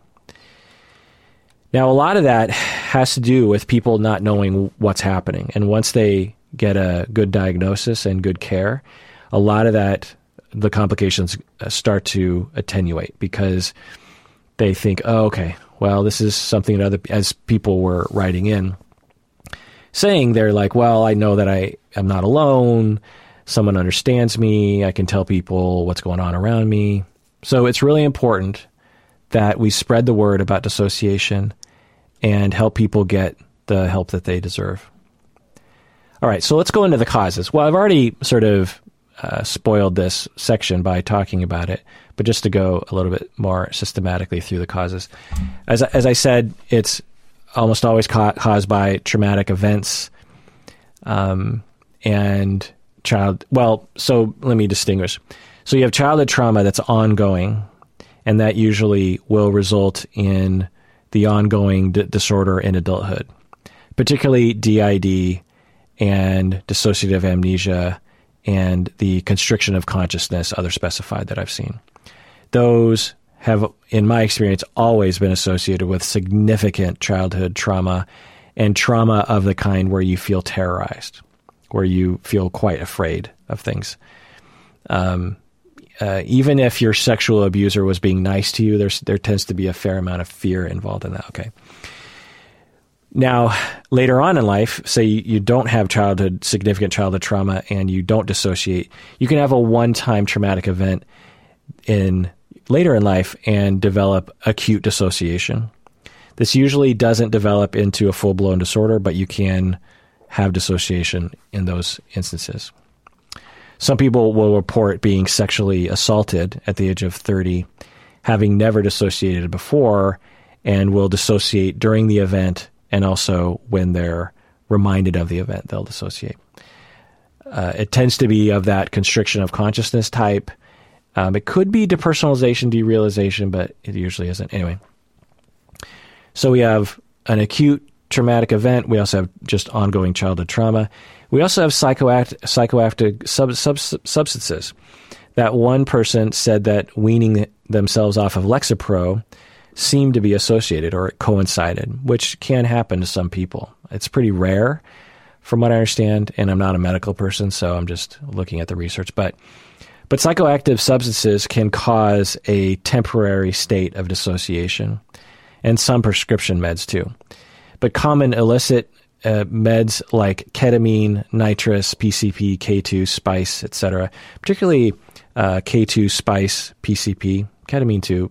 But you hear a lot of people who take K2 and spice will talk about feeling like the world isn't real or they're not real.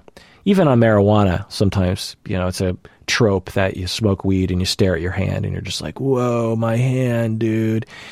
So you can have temporary dissociation from substances for sure, but it doesn't usually stick around after coming down. So you can have also acute dissociative episodes from severe acute anxiety. So that can cause it. So there are reports of people who suffer from ongoing anxiety and they'll have like a particular bad bout of it. And then boom, they depersonalize, derealize for like a few days. And it's pretty clear that it was from the severe anxiety state.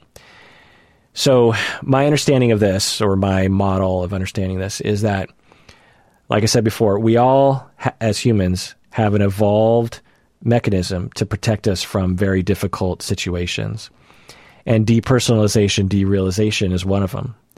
It separates us from the world. It separates us from ourselves so that we can cope better with the trauma. And for if it's just temporary, like say you're in the middle of a car accident and your arm is like really badly injured and it looks really gnarly. And so you sort of depersonalize as you go through that moment. So along those lines, if you've ever been through a medical emergency, it's not uncommon to kind of dissociate during those moments, to go into another state of being until you get to a safe place, and then everything can kind of come back into sharper focus once you're safe. So we can all imagine, or at least, I don't know, I can imagine that happening. So we all have that mechanism that's available to us when we're young and when we're old. The difference is when you go through it repetitively as a child, as I was saying earlier, then it becomes very habitual and there's a very itchy trigger finger on that mechanism that isn't justified. So, like I said, your boss looks at you funny and boom, you're dissociating, even though it's not clearly as big of a threat as being beaten or sexually abused or something. So in the same way, as an adult, if you have severe anxiety, you have an anxiety episode where you're just really, really high strung for a significant amount of time, it can be akin to going through a car accident or through a medical emergency, and your brain decides to say, okay, it's time to check out because you can't handle this. It's too much. We've pegged the needle into the red, and it's time to do something severe, which is to pull out of reality, which is this mechanism. Now, the issue is that if it's temporary, then it can work. It'd be like, okay, I was sort of in a fog during that whole episode, but the fogginess helped me get through. But for some people, it can become such that the mechanism turns on and has a hard time turning back off again. It can also be triggered by severe stage fright or a migraine. So there's a lot of different experiences that are really horrible that can cause an acute dissociative episode. Typically what happens with this is it doesn't last very long, and it doesn't usually come back. So the people who tend to suffer from it chronically are those who had childhood traumas that were ongoing. And the last little bit here in my notes, I don't know if I said this earlier, but there are two different schools of thought when it comes to dissociative identity disorder, and forgive me if I already said this, that for some people they believe, and most people talk about this model of believing that we start off as an infant and as a young person with an intact, integrated self, and trauma causes the need to bifurcate or to separate into different states, identity states, in order to cope. So we start off integrated, and then we're kind of separated out into 20 different alters to cope with the different stresses in life. Another model, another theory about this is that we actually start off as a young person with several different distinct identities, and that the trauma prevents us from integrating in a developmental way. So this is kind of compelling because we all know kids who have very different states. There's the kid who is very angry, and the kid who's very nice, and the kid who acts like they're very young. They regress a lot. And so, but it's hard to know, which one is quote unquote right. I suspect that we might not ever know. It's just a model of looking at things. Okay, so let's look at the signs. If you're looking at someone, what would someone with dissociation look like? The bottom line is they don't look like anything. They look exactly like the normal variation of everyone else. There's no one profile of someone with dissociation. Most with dissociation will function well in society. And if you had a friend or a family member that dissociated, you wouldn't know. Some people with dissociation function very poorly in society because of their dissociation, because the impact of their dissociation. Some people with dissociation are excelling in their professional field, and some are not. Some will seem totally fine when you're interacting with them, and some will seem very distressed. There's no one gender to associate with dissociation. So, everyone can suffer from dissociation. Some will know that they dissociate. They'll say, oh yeah, I dissociate sometimes. Or, oh yeah, I have DID. And many will not know that they have a dissociative condition. Some people are totally fine with their dissociation, and many have massive distress about dissociation. So there's really no one profile. It's really everyone, and it's not a personality type. It's a coping mechanism that all of us have that becomes too habitual for some people due to early childhood trauma. Well, what it can look like to others is, in therapy anyway, and I guess when you're interacting with them as well, is it might look like they become kind of glassy-eyed. They might kind of check out. In some forms, they might be confused and apathetic. In some forms, they might not remember things very well. So it's just hard to tell. You just can't look at someone and be like, oh, that's dissociation. It's something that you have to get a description from the person going through it, because there's so many other things that could be going on. Like, say someone is very glassy-eyed and apathetic and confused and not really very responsive in therapy. Well, they might just not want to be in therapy. Or they might be high or something. There's just so many different possibilities. So it's one of those things that you really have to, and with most DSM labels, you really have to get the person to describe what's going on for them. There's no way to know that someone is depersonalizing. You can't look at someone and be, oh, they're depersonalizing.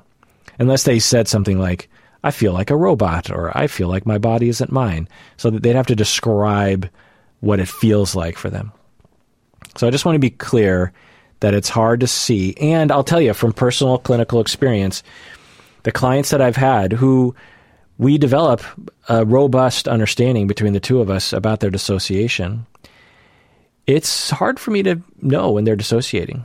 they will get kind of quiet, and I'll say, "Are you dissociating right now?" And they'll say, "No, I'm just being quiet." And then another session, I'll just be forging ahead, and they'll be like, wait, I started dissociating about 10 minutes ago, I think. And I'll be like, huh? Oh, okay. I mean, it'll make sense to me. It won't look completely foreign to me, but it's not that easy to see. Now, if someone had dissociative identity disorder that I'm treating, it's much easier to tell when getting to know certain alters, they'll behave in certain ways, maybe sometimes. But when it comes to the constriction of consciousness type, the temporary types of dissociation, it's hard to tell. Now, I know some people out there, I have colleagues who claim that they can see it very easily. And yeah, I suppose, but I don't know. For me, it's not like I can just be like, boom, totally. I know they're dissociating right now. Anyway. All right. So let's do a brief historical investigation into the concept of dissociation. Very, very brief, because I could go on and on for hours and hours about the history. But in general, we have history. We have dissociation discussed among ancient Greeks in a medical way, describing in a whole, they had a different language system and obviously a different understanding of the brain. But there are descriptions of what looks to be people who are dissociating. We also see throughout history descriptions of demonic possession or possession by a spirit, or people claiming they were being possessed by a spirit, which might have been dissociating as well. You can imagine someone who was depersonalizing in the year 1000 in France, for example. And with their understanding, it would feel like, because remember, the feeling of depersonalization is that you're not really in control of your own body and that your body is foreign. Or with derealization, you feel like the world is foreign and maybe even your own family members aren't real. And you would feel like, oh, my parents have been supplanted by demons. And so it's possible that if we were to snatch those people out of history and give them a full assessment, we might actually diagnose them with dissociation. Probably not always, but maybe a lot of the times. Obviously, there are other potential interpretations of what was happening back then, like they were psychotic and this kind of thing. So we see evidence of dissociation kind of throughout descriptions, throughout history. But then we get Pierre Genet, who was, a predecessor and mentor, in a sense, to Freud, Sigmund Freud, French psychologist. He was the first to write about the concept of dissociation. It was a totally different language system back then. He's writing in the late 1800s, early 1900s. And he believed that dissociation was caused by a fragile mind that went through stress. And he didn't really think it was caused by trauma, but he did seem to think it was exacerbated by trauma. It's hard to tell exactly what he meant because, again, it's a totally different language system. But he seemed, Genet, did seem to say, I see dissociation, that people who have difficult experiences will kind of section them off and dissociate themselves from that as a way of coping. But he seemed to kind of believe that people were just kind of born with it. And that was a frequent thing back then was, is it trauma related? Are you just born with these things? Then after Genet talked about it and introduced the concept, Freud talked a lot about it, William James, the American psychologist, Carl Jung. But it wasn't talked about very often. It was talked about, but it wasn't a lot. It was just one of the many defense mechanisms that are available to humans. And it was also described in kind of a general way, like when you consciously dissociate yourself from something, like say you go into denial, you might dissociate anyway. Then we have the publication of the book Sybil in 1973, very popular book, and it was made into a TV miniseries in 1976 starring Sally Field, very, very popular TV miniseries. And in Sybil the book and Sybil the TV miniseries, it's depicting dissociative identity disorder. And there was a lot more talk about dissociation after this.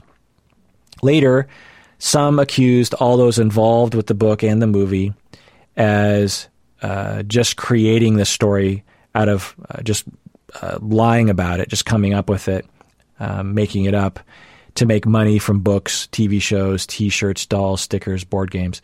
So Sybil was such a phenomenon in the 70s that it was just a huge moneymaker, to the point where they were making dolls of Sybil and board games of Sybil, which just gives you an idea of just like how ridiculous our society is when it comes to mental illness, you know?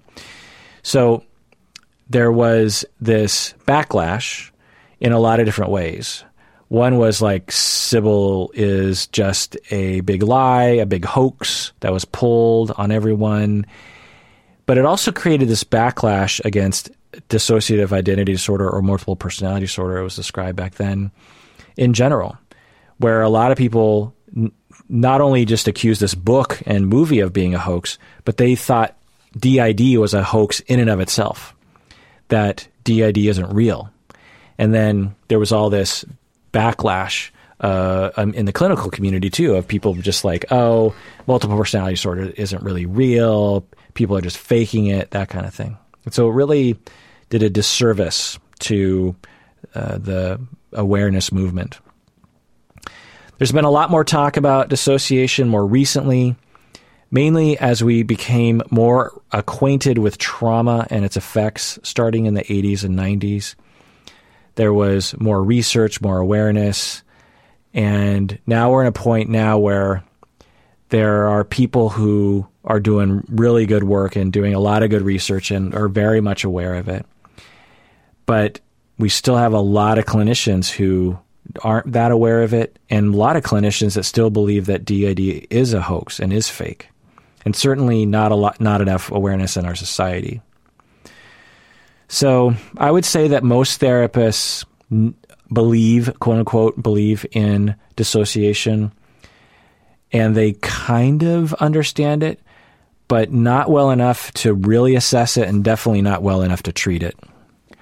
So maybe in another 100 years, we'll be better off in the future. And along those lines, I believe that in 100 years, people like me will have to go through like 10 years of training, because that's just how the trends seem to be headed.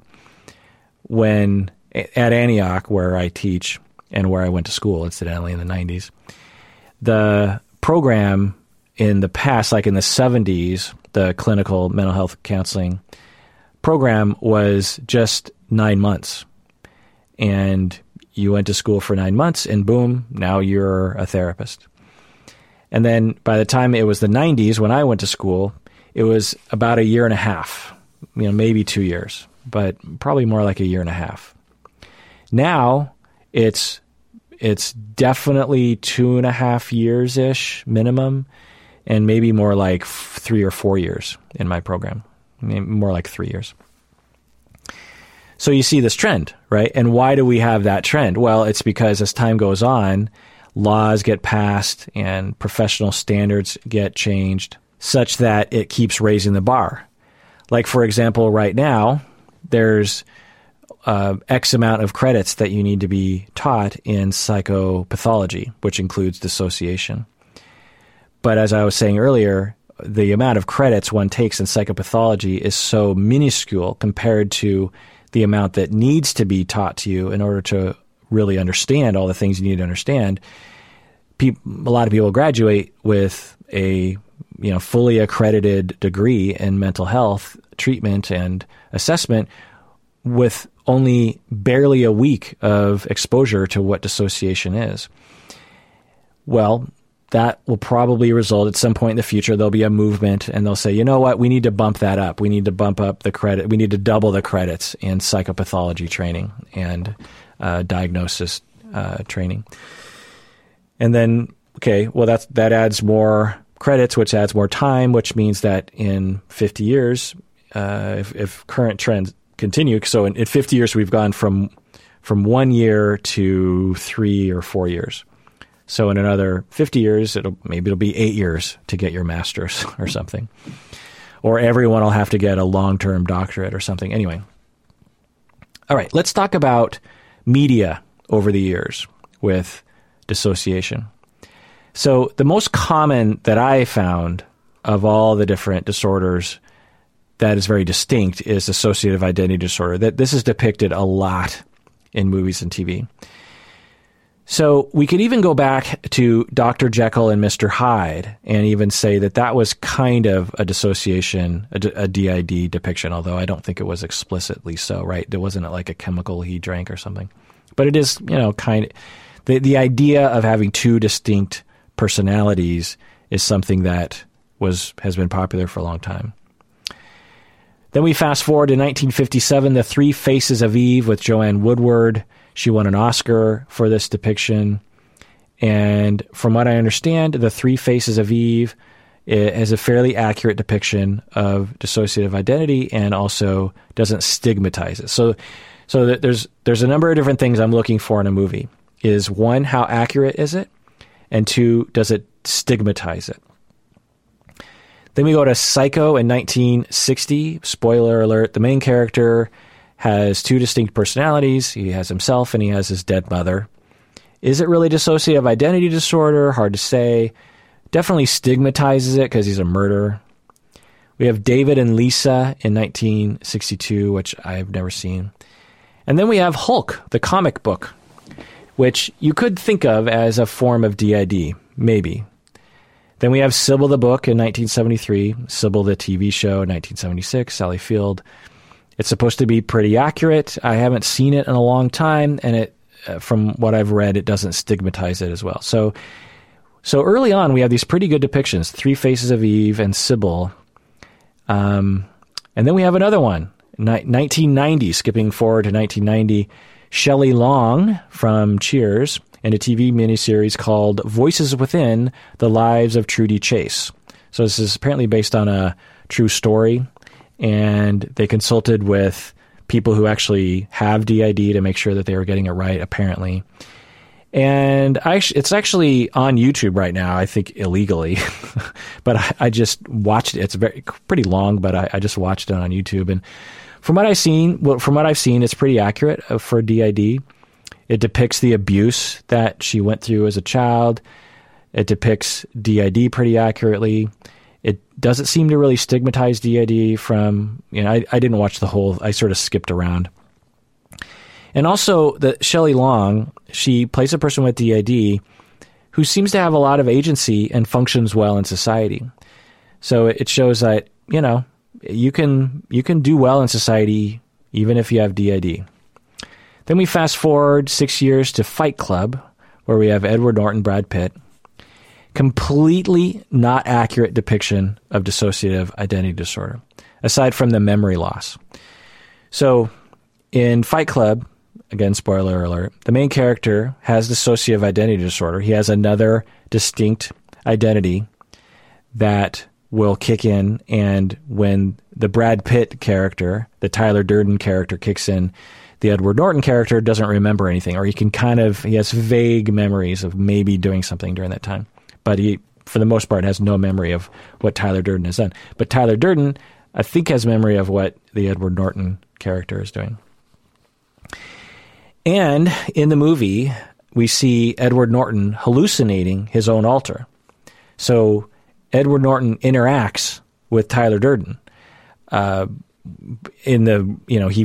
hallucinates him living and breathing and walking around the world, which is not accurate to DID. And this is a frequent thing that started to kind of crop up in movies and TV, is this hallucination of the other person. Also in Fight Club, he shoots himself with a gun, Edward Norton, to rid himself of the Tyler Durden alter. So that's not accurate. Now, I love Fight Club, but it's not an accurate depiction.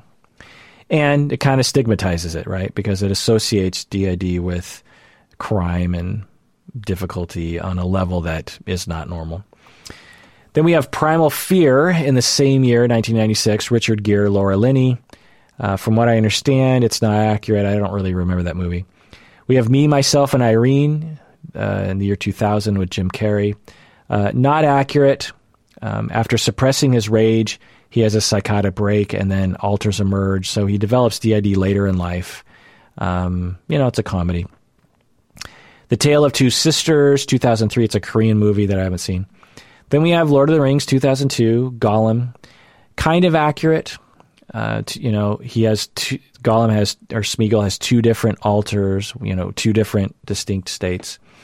It's created by trauma from the ring traumatizing him, and also the trauma that the ring made him kill his brother, Smeagol and Deagle. So, they don't go into full detail on it, but it's kind of accurate. It's not very frequent that people will talk to themselves and that, they'll speak to the altars out loud and switch that quickly, but it's kind of possible, or at least it's emulative of what the inner conversation could maybe look like. But, it kind of stigmatizes as well, because Gollum is, so as these movies start to, progress, is we start to see people using DID as an excuse to create an evil altar, to have a personality state that is evil.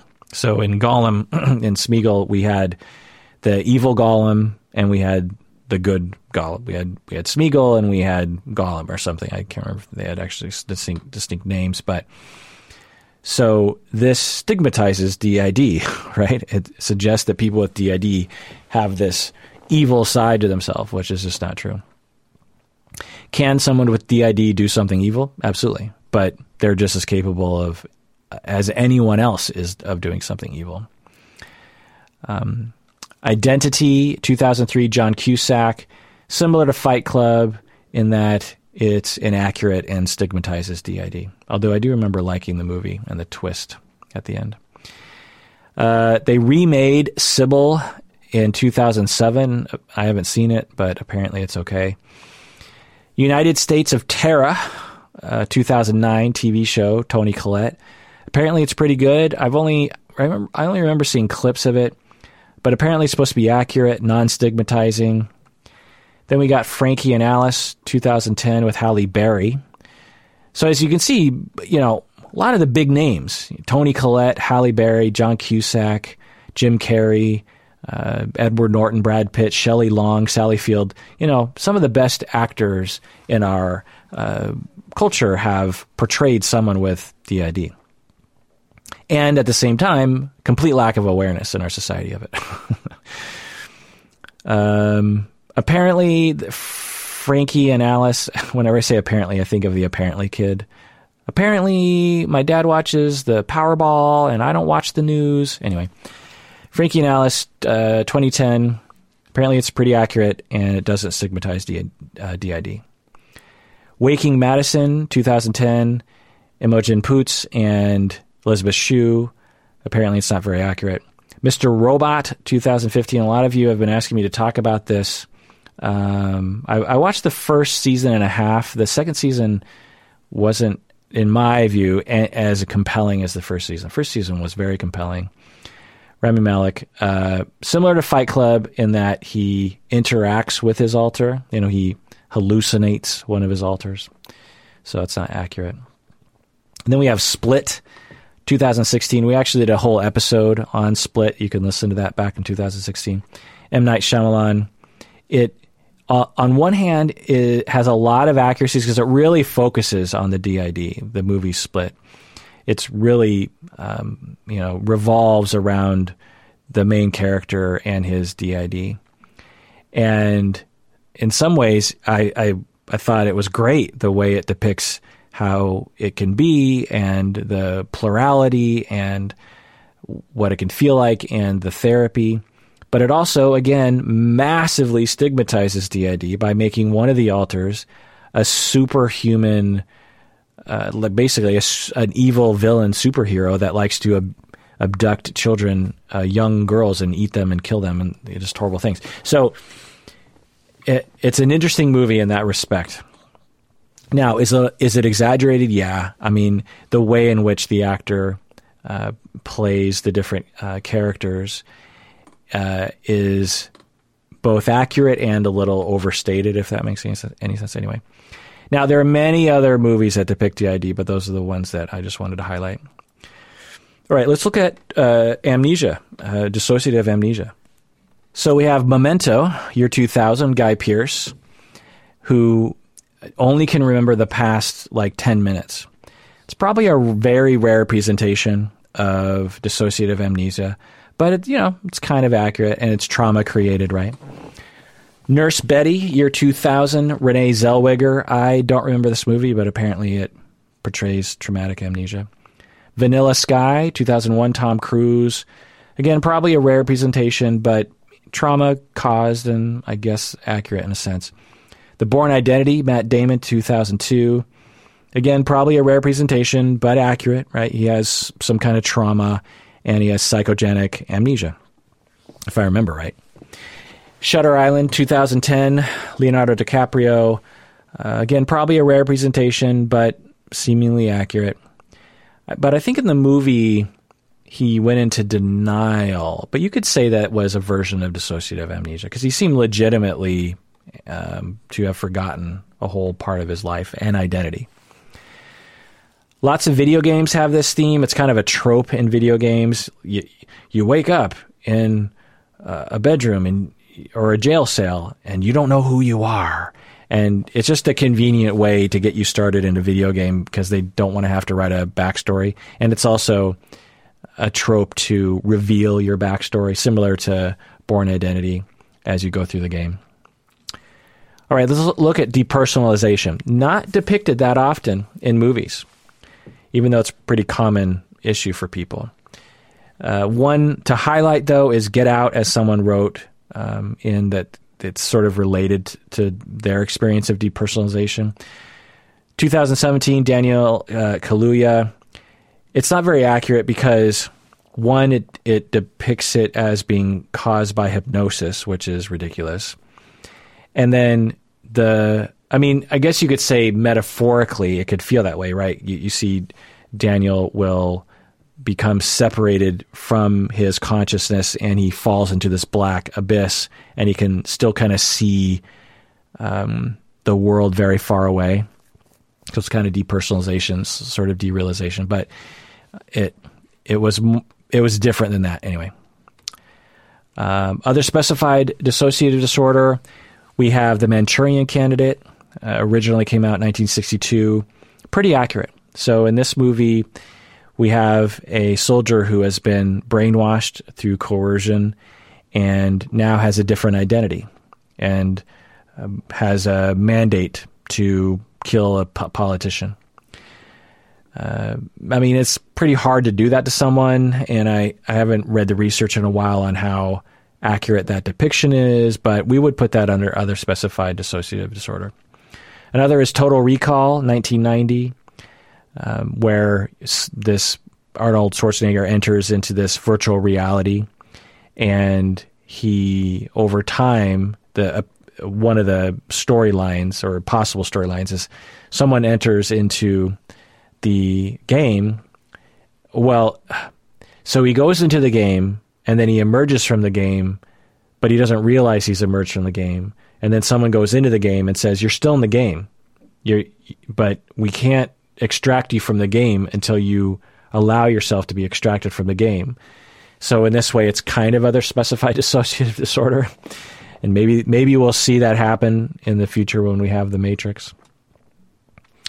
Okay, so common mistakes that people will make in movies and TV are, number one, like I said, is that people will hallucinate their alters, which is just not going to happen. Number two is that they will make people with DID or any dissociative disorder out to be a dangerous person, which is just empirically not true. Number three is that they will make people with DID completely unaware of their alters. So movies like Identity, movies like this, they will, the protagonist alter will just have no concept that they have alters, which is usually not the case. It can be in very rare circumstances, but not usually. Usually people with DID do know that they have other alters. Not always, but... Number four is changing alters is very noticeable. Like I said with Split, the change of the characters was very, very noticeable. And that can be true, but it's not as true usually as the way movies make it look. Number 5, DID can develop later in life. They'll sometimes show that, which is, not possible, or at least not understood to be possible. Number 6 is that they usually have a goal of integration. Like in Fight Club, for example, the goal is to get rid of your alters, and that's just not usually the goal. And the last one, number 7, is that DID can be cured suddenly, like in Fight Club when he shoots himself in the face, and that causes the Tyler Durden character to disappear. This is not usually possible. You can't cure DID suddenly. All right, let's talk about the treatment of dissociation. So the bottom line, or the caveat to this section, is that there's not much evidence that one particular approach works over others. But it hasn't really been studied enough. And it's difficult to study since treatment can take years, and there are almost always complications with other disorders like complex PTSD, personality disorders, etc. So it's hard to know what to say when it comes to this. I mean, the state of affairs is like, well, we don't know how to treat trauma. But I can tell you that me and many other people who treat trauma have found success with certain things, which I'll get into in a second. So first, let's get medication out of the way. Antidepressants are sometimes prescribed, and anxiety meds, sometimes just like a benzodiazepine to help someone get through a particular moment. But to be clear, there is no medication or a biological treatment for dissociation, but it can mitigate the triggers for dissociation if your dissociation is triggered by fear, anxiety, depression. And it can also take away some of the anxiety you feel while you're dissociating, but it's not going to eliminate the dissociation. Common therapies that people will often put forth as the standard is similar for trauma, which is EMDR, DBT, CBT exposure, this kind of thing. But that doesn't really get to the core of the matter. So I'm just going to provide my treatment model, which is based on research, consultation, experience, this kind of thing.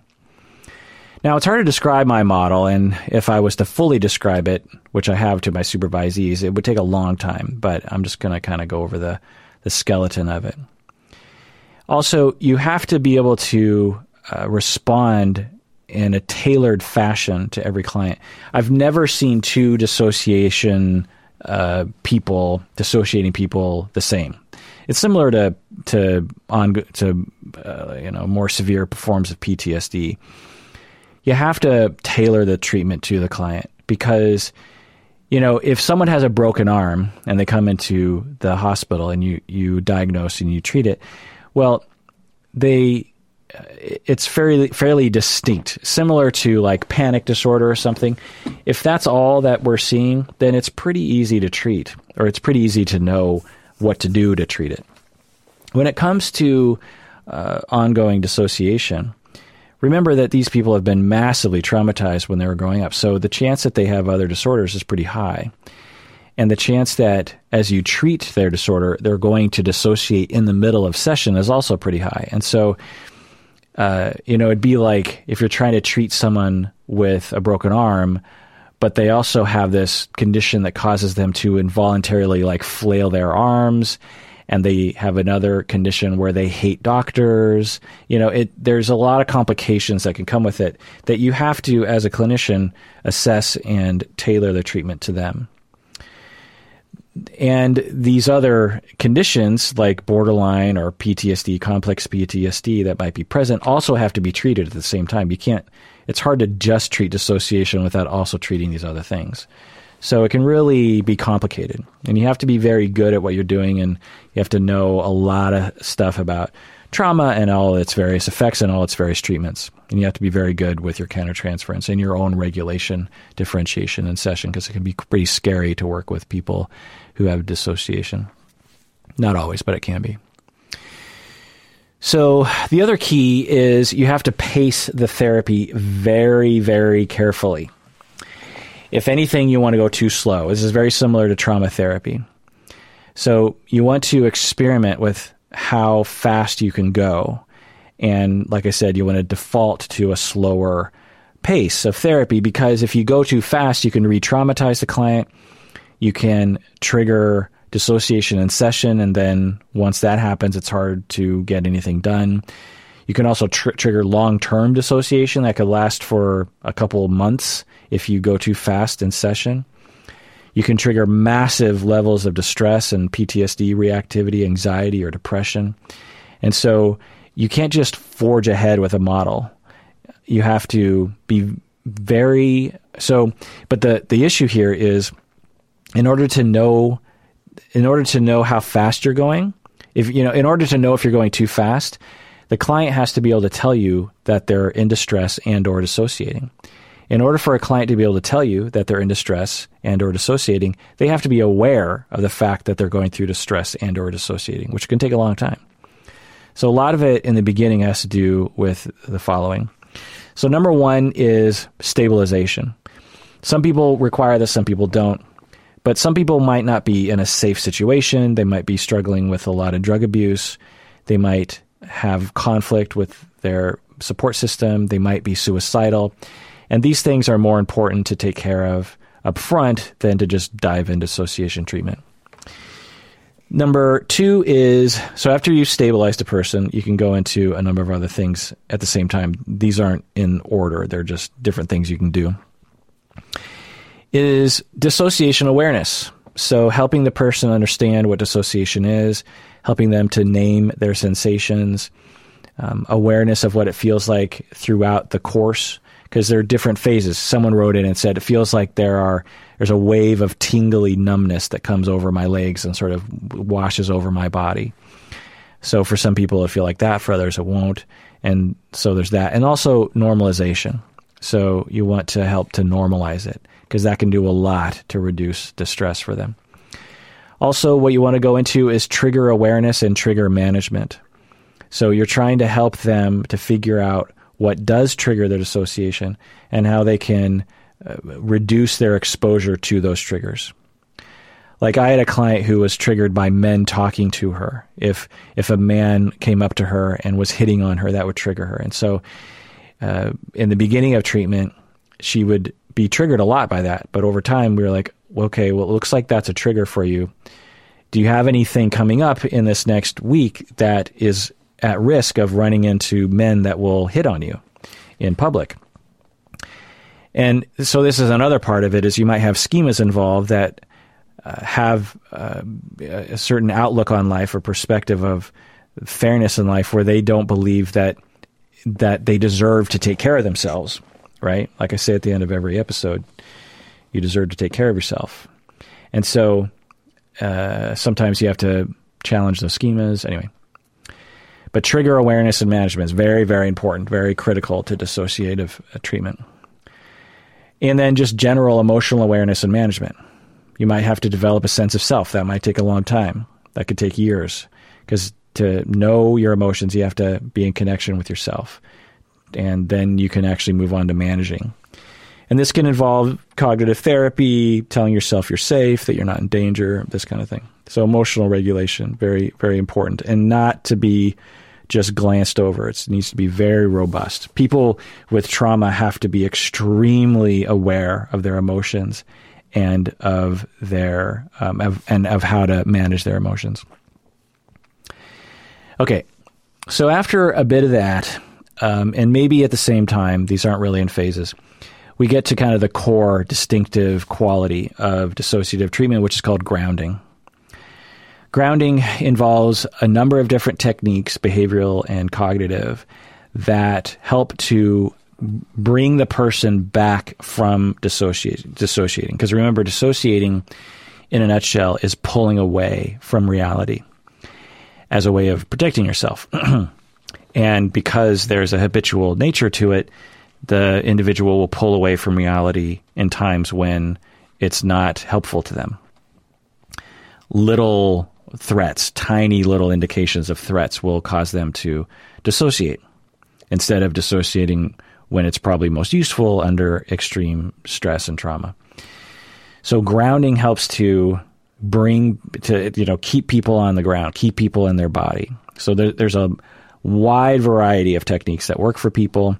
someone talked earlier in an email. They're like, yeah, I tried, drinking cold water. I tried this. None of the. So a lot of those things were kind of referring to. So I don't want to give the impression that any of these things work very well, but these are the things to try with people. So the first category of grounding techniques are the here and now. You'll hear a lot of literature about here and now grounding techniques. So this is body awareness, mindfulness about body awareness, or literally just putting your feet on the ground and saying, my feet are on the ground. I am here in this chair, and really focusing on that. Tactile grounding, like playing with something, like rubbing your hands together or playing with a ball in your hands, maybe drawing something. Movement, maybe getting your body, because as you start to pull away from reality and you start moving your body, it focuses your mind. It's hard. There's various different speculations as to why this works. One is that it focuses your mind on your body and the fact that you're in your body. And there's something about focusing on the fact that you are your body keeps you from dissociating. Another possibility is that when you do these kinds of things, you're reminded that you're not really in danger, because part of the dissociative cause is that the brain feels like it's in danger. But when you do movement or you're, putting your feet on the ground or you're doing your breathing exercises, you're giving other signals to your body that you're not actually in danger. It feels like you're in danger, but there's all these other reasons to say that you're not in danger, because why would you be sitting calmly, breathing calmly, thinking about your hands if you were really in danger? You know what I mean? So you could hug someone. You could do breathing techniques. There's also positive and neutral distractions, like having a strong mint or singing or making art or naming things in the room. You'll see people do that. So it's another way of grounding. It's just like, okay, that's a shelf. Okay, that's a door. That's a curtain. That's a light. That's a camera. That's a computer. That's a mouse. Those are headphones. That's an iPhone. I'm just pointing at things in my room. That's actually not an iPhone. It's a Pixel. So there's something for some people that works. It's like if you say, I'm in this room, I'm here and now. Another thing that people will say is they'll say, my name is Kirk. I'm 49 years old. I live in Seattle. My wife is Stacy. Like if you say you're reassuring yourself that you are who you are. There's something about that helps. Also, some people will pick a letter and think of things that start with that letter, like letter D. Okay, we got dog, and we have dawn, and we have door, and we have dragon. Why is it hard for me to come up with D words? So sometimes that helps. Also, reassuring yourself that you're safe. Mantras to yourself. It's like, okay, I'm in a room, I'm on a chair, no threats are around me. I know it feels like I'm being threatened, but I'm not actually being threatened. Going to your happy place might work. Another thing that people will do is they'll have a grounding box. I think I might have talked about this in the podcast before. Someone else talked about it. It's a literal box that you have, and you personalize the box with things that you can do to ground yourself. It might even just be a list that's in the box, but it could be objects that you use to ground yourself. The reason for this is the box itself is just kind of soothing. It's just like you have that thing you can go to. It's like an emergency first aid kit that you can go to. Another aspect of it is that when you're beginning to dissociate, sometimes you're not thinking well. You might be confused, and so having a physical box that you go to is an easier thing to do than to say, okay, what am I supposed to be doing right now? Okay, so we got pacing, we got stabilization, dissociation awareness, emotional awareness, trigger awareness, normalization, grounding. And we also have systems therapy. So like I was saying earlier, you got to get everyone involved. You got to get spouse, family, friends, work, because this is something that is going to be impacting everyone in all likelihood. So you got to educate everyone. You got to tell them how they can help with managing the triggers, how they can be a support person, how they can create safety, how they can help to manage these kinds of things. So that's important. Also, you need to develop a plan for triggers, for emotional regulation moments, and for grounding. So there has to, usually with dissociative people, you want to say, okay, if you start to dissociate, what do you do? If you run into this trigger and you can't get out of it, what's the plan? So getting control, because dissociation is in response to powerlessness over being victimized. And so the more agency you can make someone feel, the less likely they are to dissociate. And a lot of people, as they've been repetitively traumatized growing up, they don't have the notion that they deserve to have safety. And so they don't think that they could develop a safety plan for themselves. And when you start to develop that for them and collaboratively, they're like, oh, I guess I deserve to protect myself. Like, that's not a notion that was told to me when I was growing up. And for many people with dissociation, not everyone, trauma therapy would be another thing to go into, because the original trauma might need to be habituated to in order to reduce the likelihood of dissociation and other traumatic reactions. Okay, let's go into some of your emails. And these emails were sent over the past few months, so some of these might be old, but first email here. I was wondering if you have any insight on trauma therapists pushing patients too far. Oh, so this email is not associated with dissociation, but more just trauma treatment in general. So getting to the email. I was wondering if you have any insight on trauma therapists pushing patients too far too fast. I had a pretty negative experience with one of my first therapists. I was seeing her to work through childhood sexual abuse. This therapist claimed to specialize in trauma. She was the first person I had even spoke about it with, and when the words came out of my mouth, I became uncontrollably hysterical. After I calmed down, her immediate response was to ask if I had reported the offense to CPS. When I told her I hadn't, she almost scolded me, saying that the likelihood of him perpetrating abuse after myself was high. She told me that there was no way I was going to be able to heal without reporting the abuse, and told me that I was robbing my parents of the opportunity to comfort me. Chiming in here. So therapists, we are under a mandated reporting law to report childhood abuse to the authorities. So I'll get into more of that later, but that's probably what was at play here. Also, this notion of robbing my parents the opportunity to comfort me. I think what that means is that the therapist was saying, you not only have to report it to the authorities, but you also need to tell your family so that they can comfort you. Going on with the email. I understand what she was saying. However, it was so overwhelming, I feel as though I dissociated for the rest of the session. I went to her for 2 subsequent sessions, and she continued to pressure me into reporting the offense to the authorities. I told her I didn't even know where this person was now, as well as our families are separated, and she encouraged me to try to find him. Needless to say, I didn't return to her, and I spent the next 6 months or so experiencing acute trauma symptoms and ended up developing some sexual compulsive behavior. I found another therapist and have made good progress with him. I am still unsure as to why her approach to trauma was so forceful. Is this a rare occasion or an unfortunate common occurrence? Why would she do this? Was it to protect herself? End of email. So I'm really sorry to hear this, anonymous patron, that you went through this. It is awful. It is terrible. It is irresponsible. It is immoral. It is unprofessional. It is incompetent. And I'm so sorry that this happened. So let's kind of comb through your email. The first thing is you started out by saying that this therapist claimed to specialize in trauma. So anecdotally, I don't know the research, I don't know if there is research, but anecdotally, when I see people claim on their website or even verbally that they specialize in trauma, this can mean a lot of different things.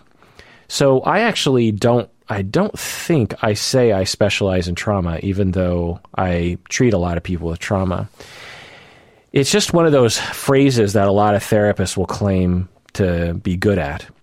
Because to say that you're not good with trauma is sort of saying you don't know what you're doing as a therapist, because so much of what we do is dealing with trauma. Also, a lot of bad education, a lot of bad supervision can lead one to believe that they are good enough with trauma, or they can say that they specialize in trauma. There's also no penalty under 99.9% of circumstances to say or claim that you specialize in trauma, even though it's a pretty dubious claim. It's like saying you specialize in relationships. There's no certification process for that. And so anecdotally, when someone says they specialize in trauma, that can mean that they are extremely competent with trauma, or it can mean they really have no idea what they're talking about. It's just one of those really crappy things that we have to live with in our society. When you go to a physician, and like a general practitioner, and you have, say, like a spinal issue, then you go to a spine specialist, and the general practitioner knows that they don't know as much as the spine specialist does, and so there's a referral made. In the mental health, especially in private practice, there's this very amorphous notions, or not a lot of people know, one, about what they don't know about as therapists, and two, they might not know who to refer to. We live in a very, very strange world in mental health. You have a broken foot, there's a foot doctor. You have a problem with your nose, there's a nose doctor. You have a problem with your skin, there's a skin doctor. In mental health, we do have those things, but a lot of people don't know about them, or they don't know that they should know about them. And if they know they should know about them, they don't know where to go. It's just and there have been various different solutions proposed. I actually, a number of years ago, had someone on the podcast who was starting a website that was trying to deal with this. I don't know if it ever panned out, but anyway, so the therapist claimed they specialized in trauma, and that could mean a lot of different things. The next part of this is that you disclose that the very next part of this is you say that you started to talk about the sexual abuse, and it was the first time you'd ever spoken about it, and you became what you claim to be hysterical, what you describe as hysterical. I'm guessing you were very distraught. And this is evidence, potentially, that the person really had no idea how to treat trauma. One of the hallmarks of a trauma specialist is pushing back on clients who are actually beginning to tell their story about trauma. And this is what so the first 10 years of my career, I probably said I specialized in trauma, but I was mostly incompetent when it came to trauma. It wasn't until later when I learned things. And one of the critical things that I have learned, and one of the things I beat into my supervisees' heads, and I think they halfway sort of accept it, is this notion that when a client sits down on your couch or chair and they start talking about specific traumas that they went to, particularly childhood sexual abuse, as a therapist, you have to stop them right away, unless you absolutely know for sure that this isn't going to re-traumatize them.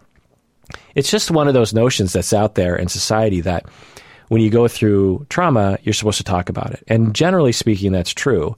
But the other notion that is widely unknown, even to clinicians, unfortunately, is to just headlong, go into describing it out loud. Even if you've thought about it, to describe it out loud can be much more exposing yourself to the original traumas. And unless you have a lot of measures in place, not only will it not be helpful, but it will actually re-traumatize the person. This person emailing in said that they spent 6 months or so experiencing acute trauma symptoms and ended up developing some sexual compulsive behavior. That is not uncommon. And I know some of you out there have even emailed me about this. You went to a therapist, or you're seeing a therapist right now who just asks you, okay, talk about your trauma, and has no knowledge of how to actually treat dissociation and PTSD. So there's that. The therapist clearly didn't, or at least you didn't mention anything that the therapist did to try to pace the situation. I've worked with people who come to me and they say, I want to work on my trauma. We do a little bit of assessment, and I continue the assessment over time, and we discover that it'll probably take 7 years of weekly therapy before, or we found, over this span of time, that it took many years for us to get the prerequisites done before they could ever even talk about their trauma. That's how serious this is. This isn't just like 1 or 2 sessions of prep work to talk about trauma. For some people, particularly if they were abused throughout their childhoods, we're talking months, years of prep time, of getting to know the self, developing a sense of self, stabilization, emotional awareness, emotional regulation, non-shaming of the self when it comes to emotions and stress. A lot of work before you can even begin to think about talking about the trauma. So, I hope I've drilled that into your heads if you're a clinician out there. And really, if you're a client, if you find that a therapist just says, tell me about your traumas, and they don't have any kind of indication that pacing is an issue, then, oh no, that's a problem. Or at the very least, just pace yourself. Then you go on to say that the therapist scolded you for not having reported it. And saying, and so this is a common issue that I've seen. So depending on where you're at, if you're in the United States, in all likelihood, your jurisdiction, therapists are mandated reporters along with physicians and teachers. In that, when we hear about abuse at work of children, we are mandated to report that. And the law is pretty general, meaning that it doesn't stipulate a time span, meaning that if a 35-year-old comes to me and says, I was sexually abused by my father when I was 7 years old, and the father is still alive, technically speaking, we have to call CPS, because there's nothing in the law that says, well, if it was 30 years ago, we'll let it go. There's nothing like that. It says if you hear about a child who was abused in the past, even if it was 40 years ago, then you have to report it. Leave it up to us, CPS, Child Protective Service, to determine whether or not it's important. You as a mandated reporter are not trained to determine whether or not it's a valid report or not. Just make the report. Now, I've talked to CPS people, and what they'll say is, in situations like that, unless you can determine, because it always comes down to risk, like is the perpetrator at risk of harming other people?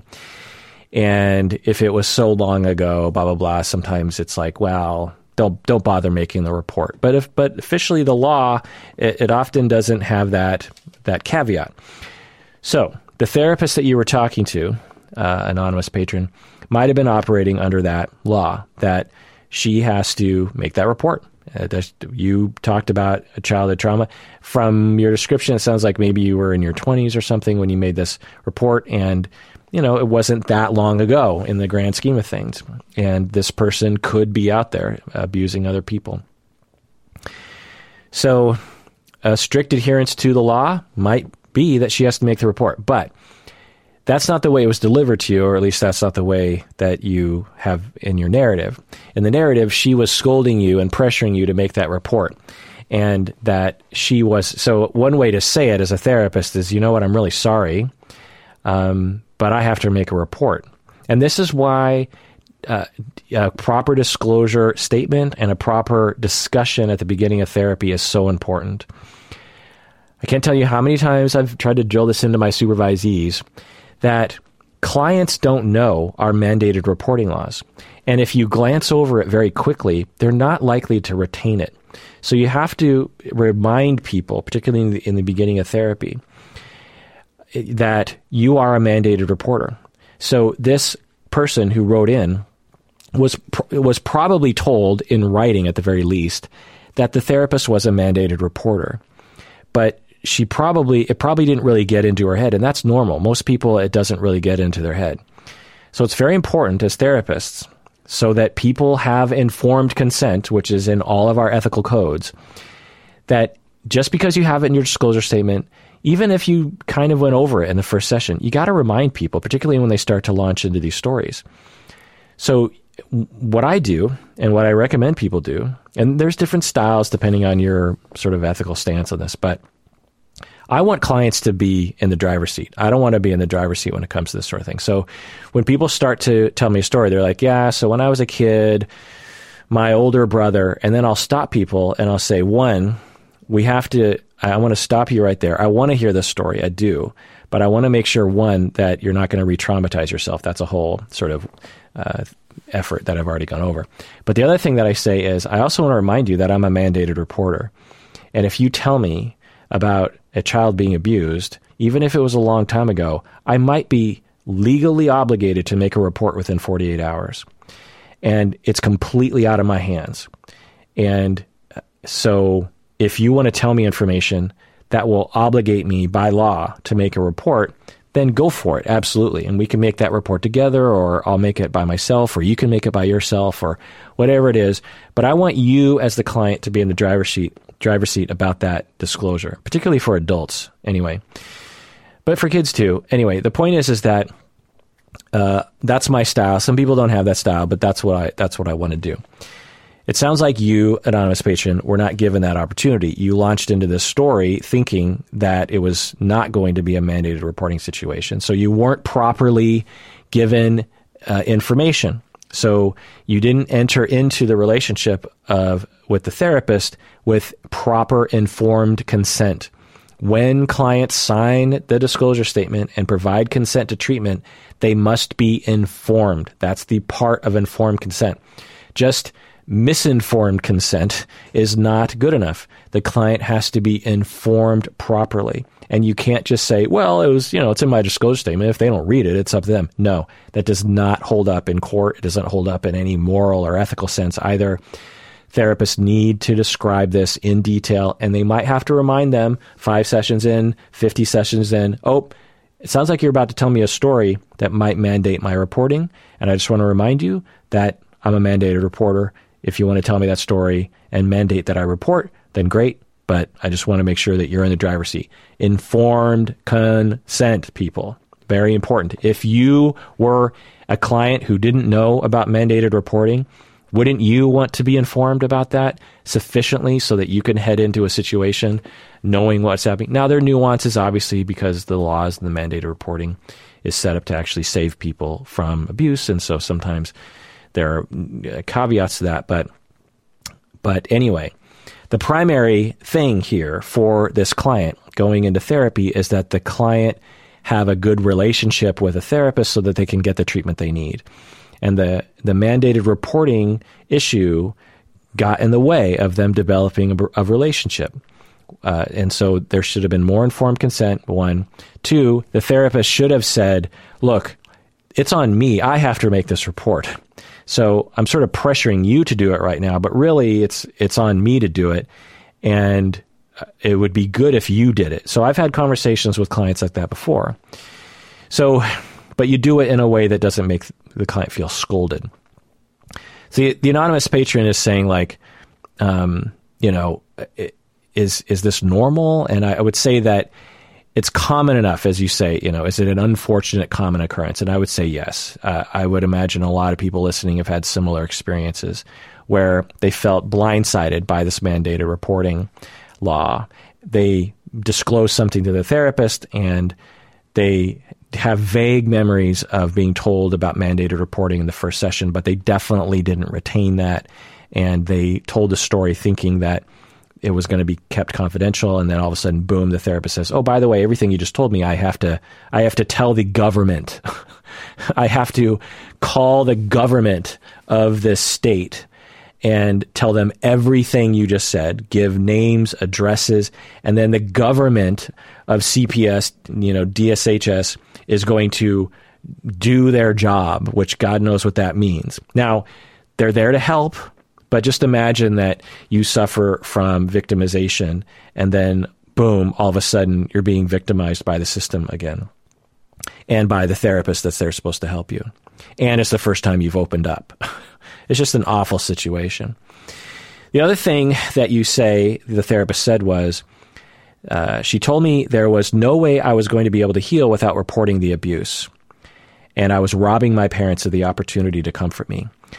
So I've heard this myth before. It's ridiculous.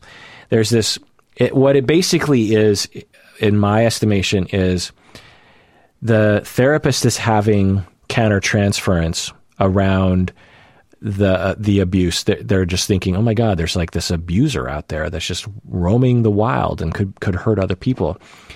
And because of their anxiety, they become very countertransference-y about forcing the client to make the report.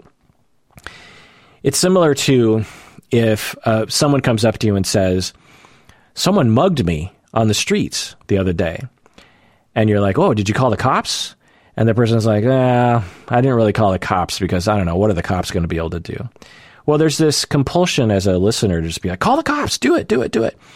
And because we fear unsafety and we want justice, and we have this notion that justice happens, which it doesn't always happen. Anyway, so a lot of therapists will do that.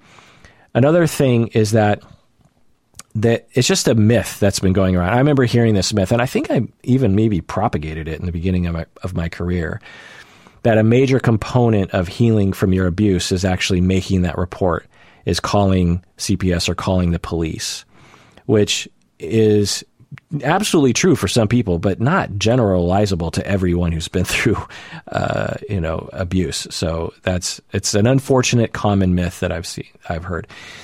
The other problem here is robbing my parents the opportunity to comfort me. It's another myth that I've heard. It's somewhat, it can be true. Certainly for some clients, you might say, you know what, you deserve for your parents to know so that they can comfort you about this. But in no way would you ever make someone feel pressured to tell their family. The other thing that you say here is you spent 6 months or so experiencing acute trauma symptoms and ended up developing some sexual compulsive behavior. I want to highlight this to all the clinicians listening. If you don't understand this or you haven't gotten proper training, this is what happens when you don't pace someone. This is what happens when you don't actually understand trauma and you don't actually understand PTSD. And reading a book on PTSD or treating one or two people kind of with PTSD does not necessarily constitute knowing PTSD. This is what happens when you go too fast in therapy. This is what happens when you don't stop clients from talking about their traumas and you just let them talk about their traumas. 6 months of acute trauma symptoms, distress, flashbacks, depression, anxiety. And she also said sexually compulsive behavior. 6 months. Because a therapist said she specialized in trauma and actually didn't know what she was doing. This is the problem that we have in our society. Now, patron, I'm so glad that you're in therapy with someone you like right now. Fan-effing-tastic. So happy for you. And I'm so sorry that this happened to you. And you ask, is this a rare occasion or is this an unfortunate common occurrence? Unfortunately, it's an unfortunate common occurrence. It's decreasing, I think, over time as we change our field, but, it's there. And I'm so sorry that happened. Okay, this next email says, I have a question about dissociation and attachment. I have dissociative identity disorder. I've never felt like I was one unified person. My sense of self has always been split into separate and distinct parts that can operate at various levels of consciousness at any given time. Some of these parts are more familiar with each other, while others are radically different in their interests, values, ways of seeing the world, and even how they interact with others. While the memory issues and blackouts aren't nearly as bad as they used to be, switching can still be extremely uncomfortable and disorienting. So just chiming in, the switching from alters can be extremely uncomfortable and disorienting. Going on with the email. During this quarantine, I've noticed something interesting, though. I switch considerably less when I'm alone and not interacting with other people. When I'm alone, I feel much more grounded and unified. It's not until I start interacting with people, especially on a more intimate level, that these dissociative symptoms start to spiral. So my question is, can dissociative identity disorder be considered a type of attachment injury? Do you have any thoughts as to why just interacting with people is such a trigger for me? End of email. Well, the short answer is I don't know for you, anonymous patron, because that would be complicated, as I hope everyone understands that everyone's different. But generally speaking, absolutely. People, so early childhood trauma that results in dissociative identity disorder typically is complex in that it was with someone who was in your family. And so it's someone that you had a love, familial relationship with. And thus relationships can be a can be a trigger for symptoms of any type of dissociation or any type of complex PTSD.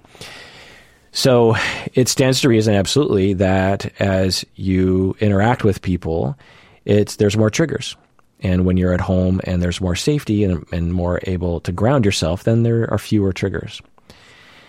And that you say, could it be considered, can dissociative identity disorder be considered a type of attachment injury? Absolutely. If it's one thing I hope everyone understands, and if it's one thing that I've come to learn in all my investigations, is that trauma and attachment are one and the same. They overlap considerably, especially the traumas that we often talk about on this podcast. So scratch that I said one and the same. That's ridiculous. Because if you get in a car accident, that's not an attachment injury. I guess you could stretch the definition of attachment injury, but considerable overlap, again, particularly with the things we're talking about. When one goes through relational traumas and it results in borderline personality disorder, for example, that is attachment absolutely 100%. Next question from Peppy. They write, did Ted Bundy have a dissociative disorder? So it's an interesting question, impossible for me to know, but from this documentary that was pretty long, it's like the Bundy tapes, I think it was on Netflix, and there's these audio cassette tapes of him talking about his own experience. And it's possible that he did, because he describes an episode in which he kind of became another person and he was really disjointed. It was before he had killed anyone, I think, and he'd been dumped by his girlfriend, and he was, in college age around there. And he describes an episode for a number of months where he was kind of in another state. So it's possible it was a mild form or one of those other specified dissociative disorder types, one of those grab bag types. I always interpreted it as disorganized attachment reactivity. Listen to my episode on the psychology of Ted Bundy for more information on that. All right, this final email is from patron Cass from Bloomington, Indiana. They write, recently, I stumbled upon an interesting Instagram community. People who either have been diagnosed with DID or believe that they have DID. They create Instagram accounts for their systems and follow each other, create posts and stories about their systems, and make spaces for their different alters to introduce themselves and talk about their experiences as individual identities. If you search the hashtag DID systems on Instagram, you can find some of these accounts. I find that there are similar communities on Tumblr and Facebook groups. I personally went down a rabbit hole when I found these communities and was honestly a bit disturbed. I wonder if these folks, therapists, know about these accounts, and if so, how would they view them? I know very little about DID treatment. End of email. Yeah. So I just looked at it briefly right now, and the DID systems hashtag on Instagram is mainly people posting things like one person has a Venn diagram, people with eating disorders, and there's another circle, DID systems, and then another one, transitioning transgender individuals, and then in the middle it says avoiding mirrors. I don't know. You kind of have to see it. It's just, if you've ever been in these kinds of mental health Reddit subreddits or Facebook groups, it's similar kind of stuff. One person posted, are my alters distinct enough? I'm not sure what they mean.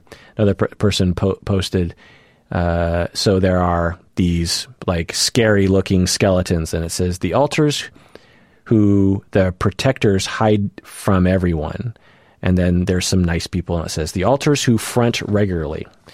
And then some other people have posted different, you can make anime avatars for yourself, right? You can choose like the color of your hair and the way your face looks and your clothes. And I'm guessing someone went to some anime generator and they made a bunch of avatars for their different alters, and they have different names, and so they post that.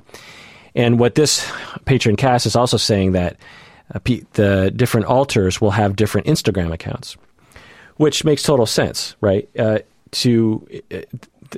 with dissociative identity disorder, the different alters, they absolutely feel like they are distinct people, that they are completely different from their alters. Not always, but it's usually that's how it is. And so to use one of your alters' Instagram accounts would feel like you're creeping on their Instagram account. Now, some families, you'll see some old couples will use the same Instagram account, that kind of thing. But anyway, so it's not uncommon for people. But the point is, it's like people usually want their own Instagram account. And for different DID alters, it's the same for them as well. So that's not unusual. It's also totally normal for alters to communicate with each other in person and on social media. And since we have social media now, it's this kind of interesting phenomenon where the same person with their systems, they might have 10 different Instagram accounts for 10 different alters, and each alter communicates differently and maybe even to each other over social media, which actually could be a very functional way of managing DID, which is to help them to get to know each other, to work together. One person was talking about teamwork and this kind of thing. And, we use social media to bond people and to share. And so it could be that. I'm guessing what is, you say that made you feel disturbed is that it's DID, it has a lot of stigma around it. And it's been associated with very scary things, movies and mental illness in general. It just feels very spooky, right? And it might feel very scary to you to see people just out in the open being public about their DID and about their different alters. It can feel scary, but there's nothing to be afraid of. You feel disturbed, which is normal given the cultural understanding of DID and mental illness in general. But there's nothing to be afraid of. In fact, it's probably the result of a lot of health. It's probably the result of a lot of destigmatization for that individual, that they're able to be public about it. I think it's a wonderful thing. I mean, I'm not going to approve of every single thing on this hashtag. I mean, it's the internet, so God knows. But the other part of the disturbance that you might be feeling is that there's this notion that people with DID are supposed to integrate, and that for them to be celebrating their DID is somehow celebrating in their dysfunction. But we now know that, and that's an old notion that, frankly, a lot of therapists still hold. But that's not the way the experts think these days. Is that for most people with DID, the end goal is just this: is for the alters to exist in distinct, forms apart from each other, but for them to work together, for them to destigmatize themselves, for them to be not ashamed, for them to communicate with each other, for them to do everything that everyone else does, which includes maybe having an Instagram account. So that's what I'll say about that. All right, people, it's been quite a journey. Up to 3 hours of talking. My voice is shredded. And boy, was it a journey. I will tell you, full disclosure, that yesterday I started this episode and recorded for like an hour and a half and hated everything I was saying, so I started over. I do that sometimes where I just I don't think my brain is working quite right today. And because podcasting, my brain has to be in, optimal situations that I can't even come up with words to describe. If there's any kind of tiredness or any kind of mood problem or any kind of annoyance in my life, like that my animals are bugging me or something, then everything gets thrown off. And so I'm glad that I got, and also full disclosure, I didn't just talk for 3 hours straight. I've been recording this podcast all day long, 10 hours or something. And so I would take breaks and take a nap and also kind of refine my notes and look at other things. And so, I don't know. I feel like I've been on a journey myself today, and really for the past few months, investigating this deep dive. It's been interesting. So I hope it's clear as to why I'm including this in the loneliness series, because obviously dissociation can create a lot of loneliness, but it is in essence loneliness in it's a very lonely experience to be pulled away from the world, to be pulled away from yourself, to be pulled away from, the worlds to protect yourself. And the condition can feel very lonely because when people describe it before they become aware of the fact that it's a thing that a lot of people have, it can be very isolating. All right, people, let me know what you think. Did I make any mistakes? Can you relate to anything? Do you have any experiences yourself of dissociating? And like I've been saying, trigger warning, I've been saying that throughout this episode. And so be careful about what you email me because you don't want to re-traumatize yourself. And everybody out there, please take care of yourself and take care of others because you deserve it. You really, really do.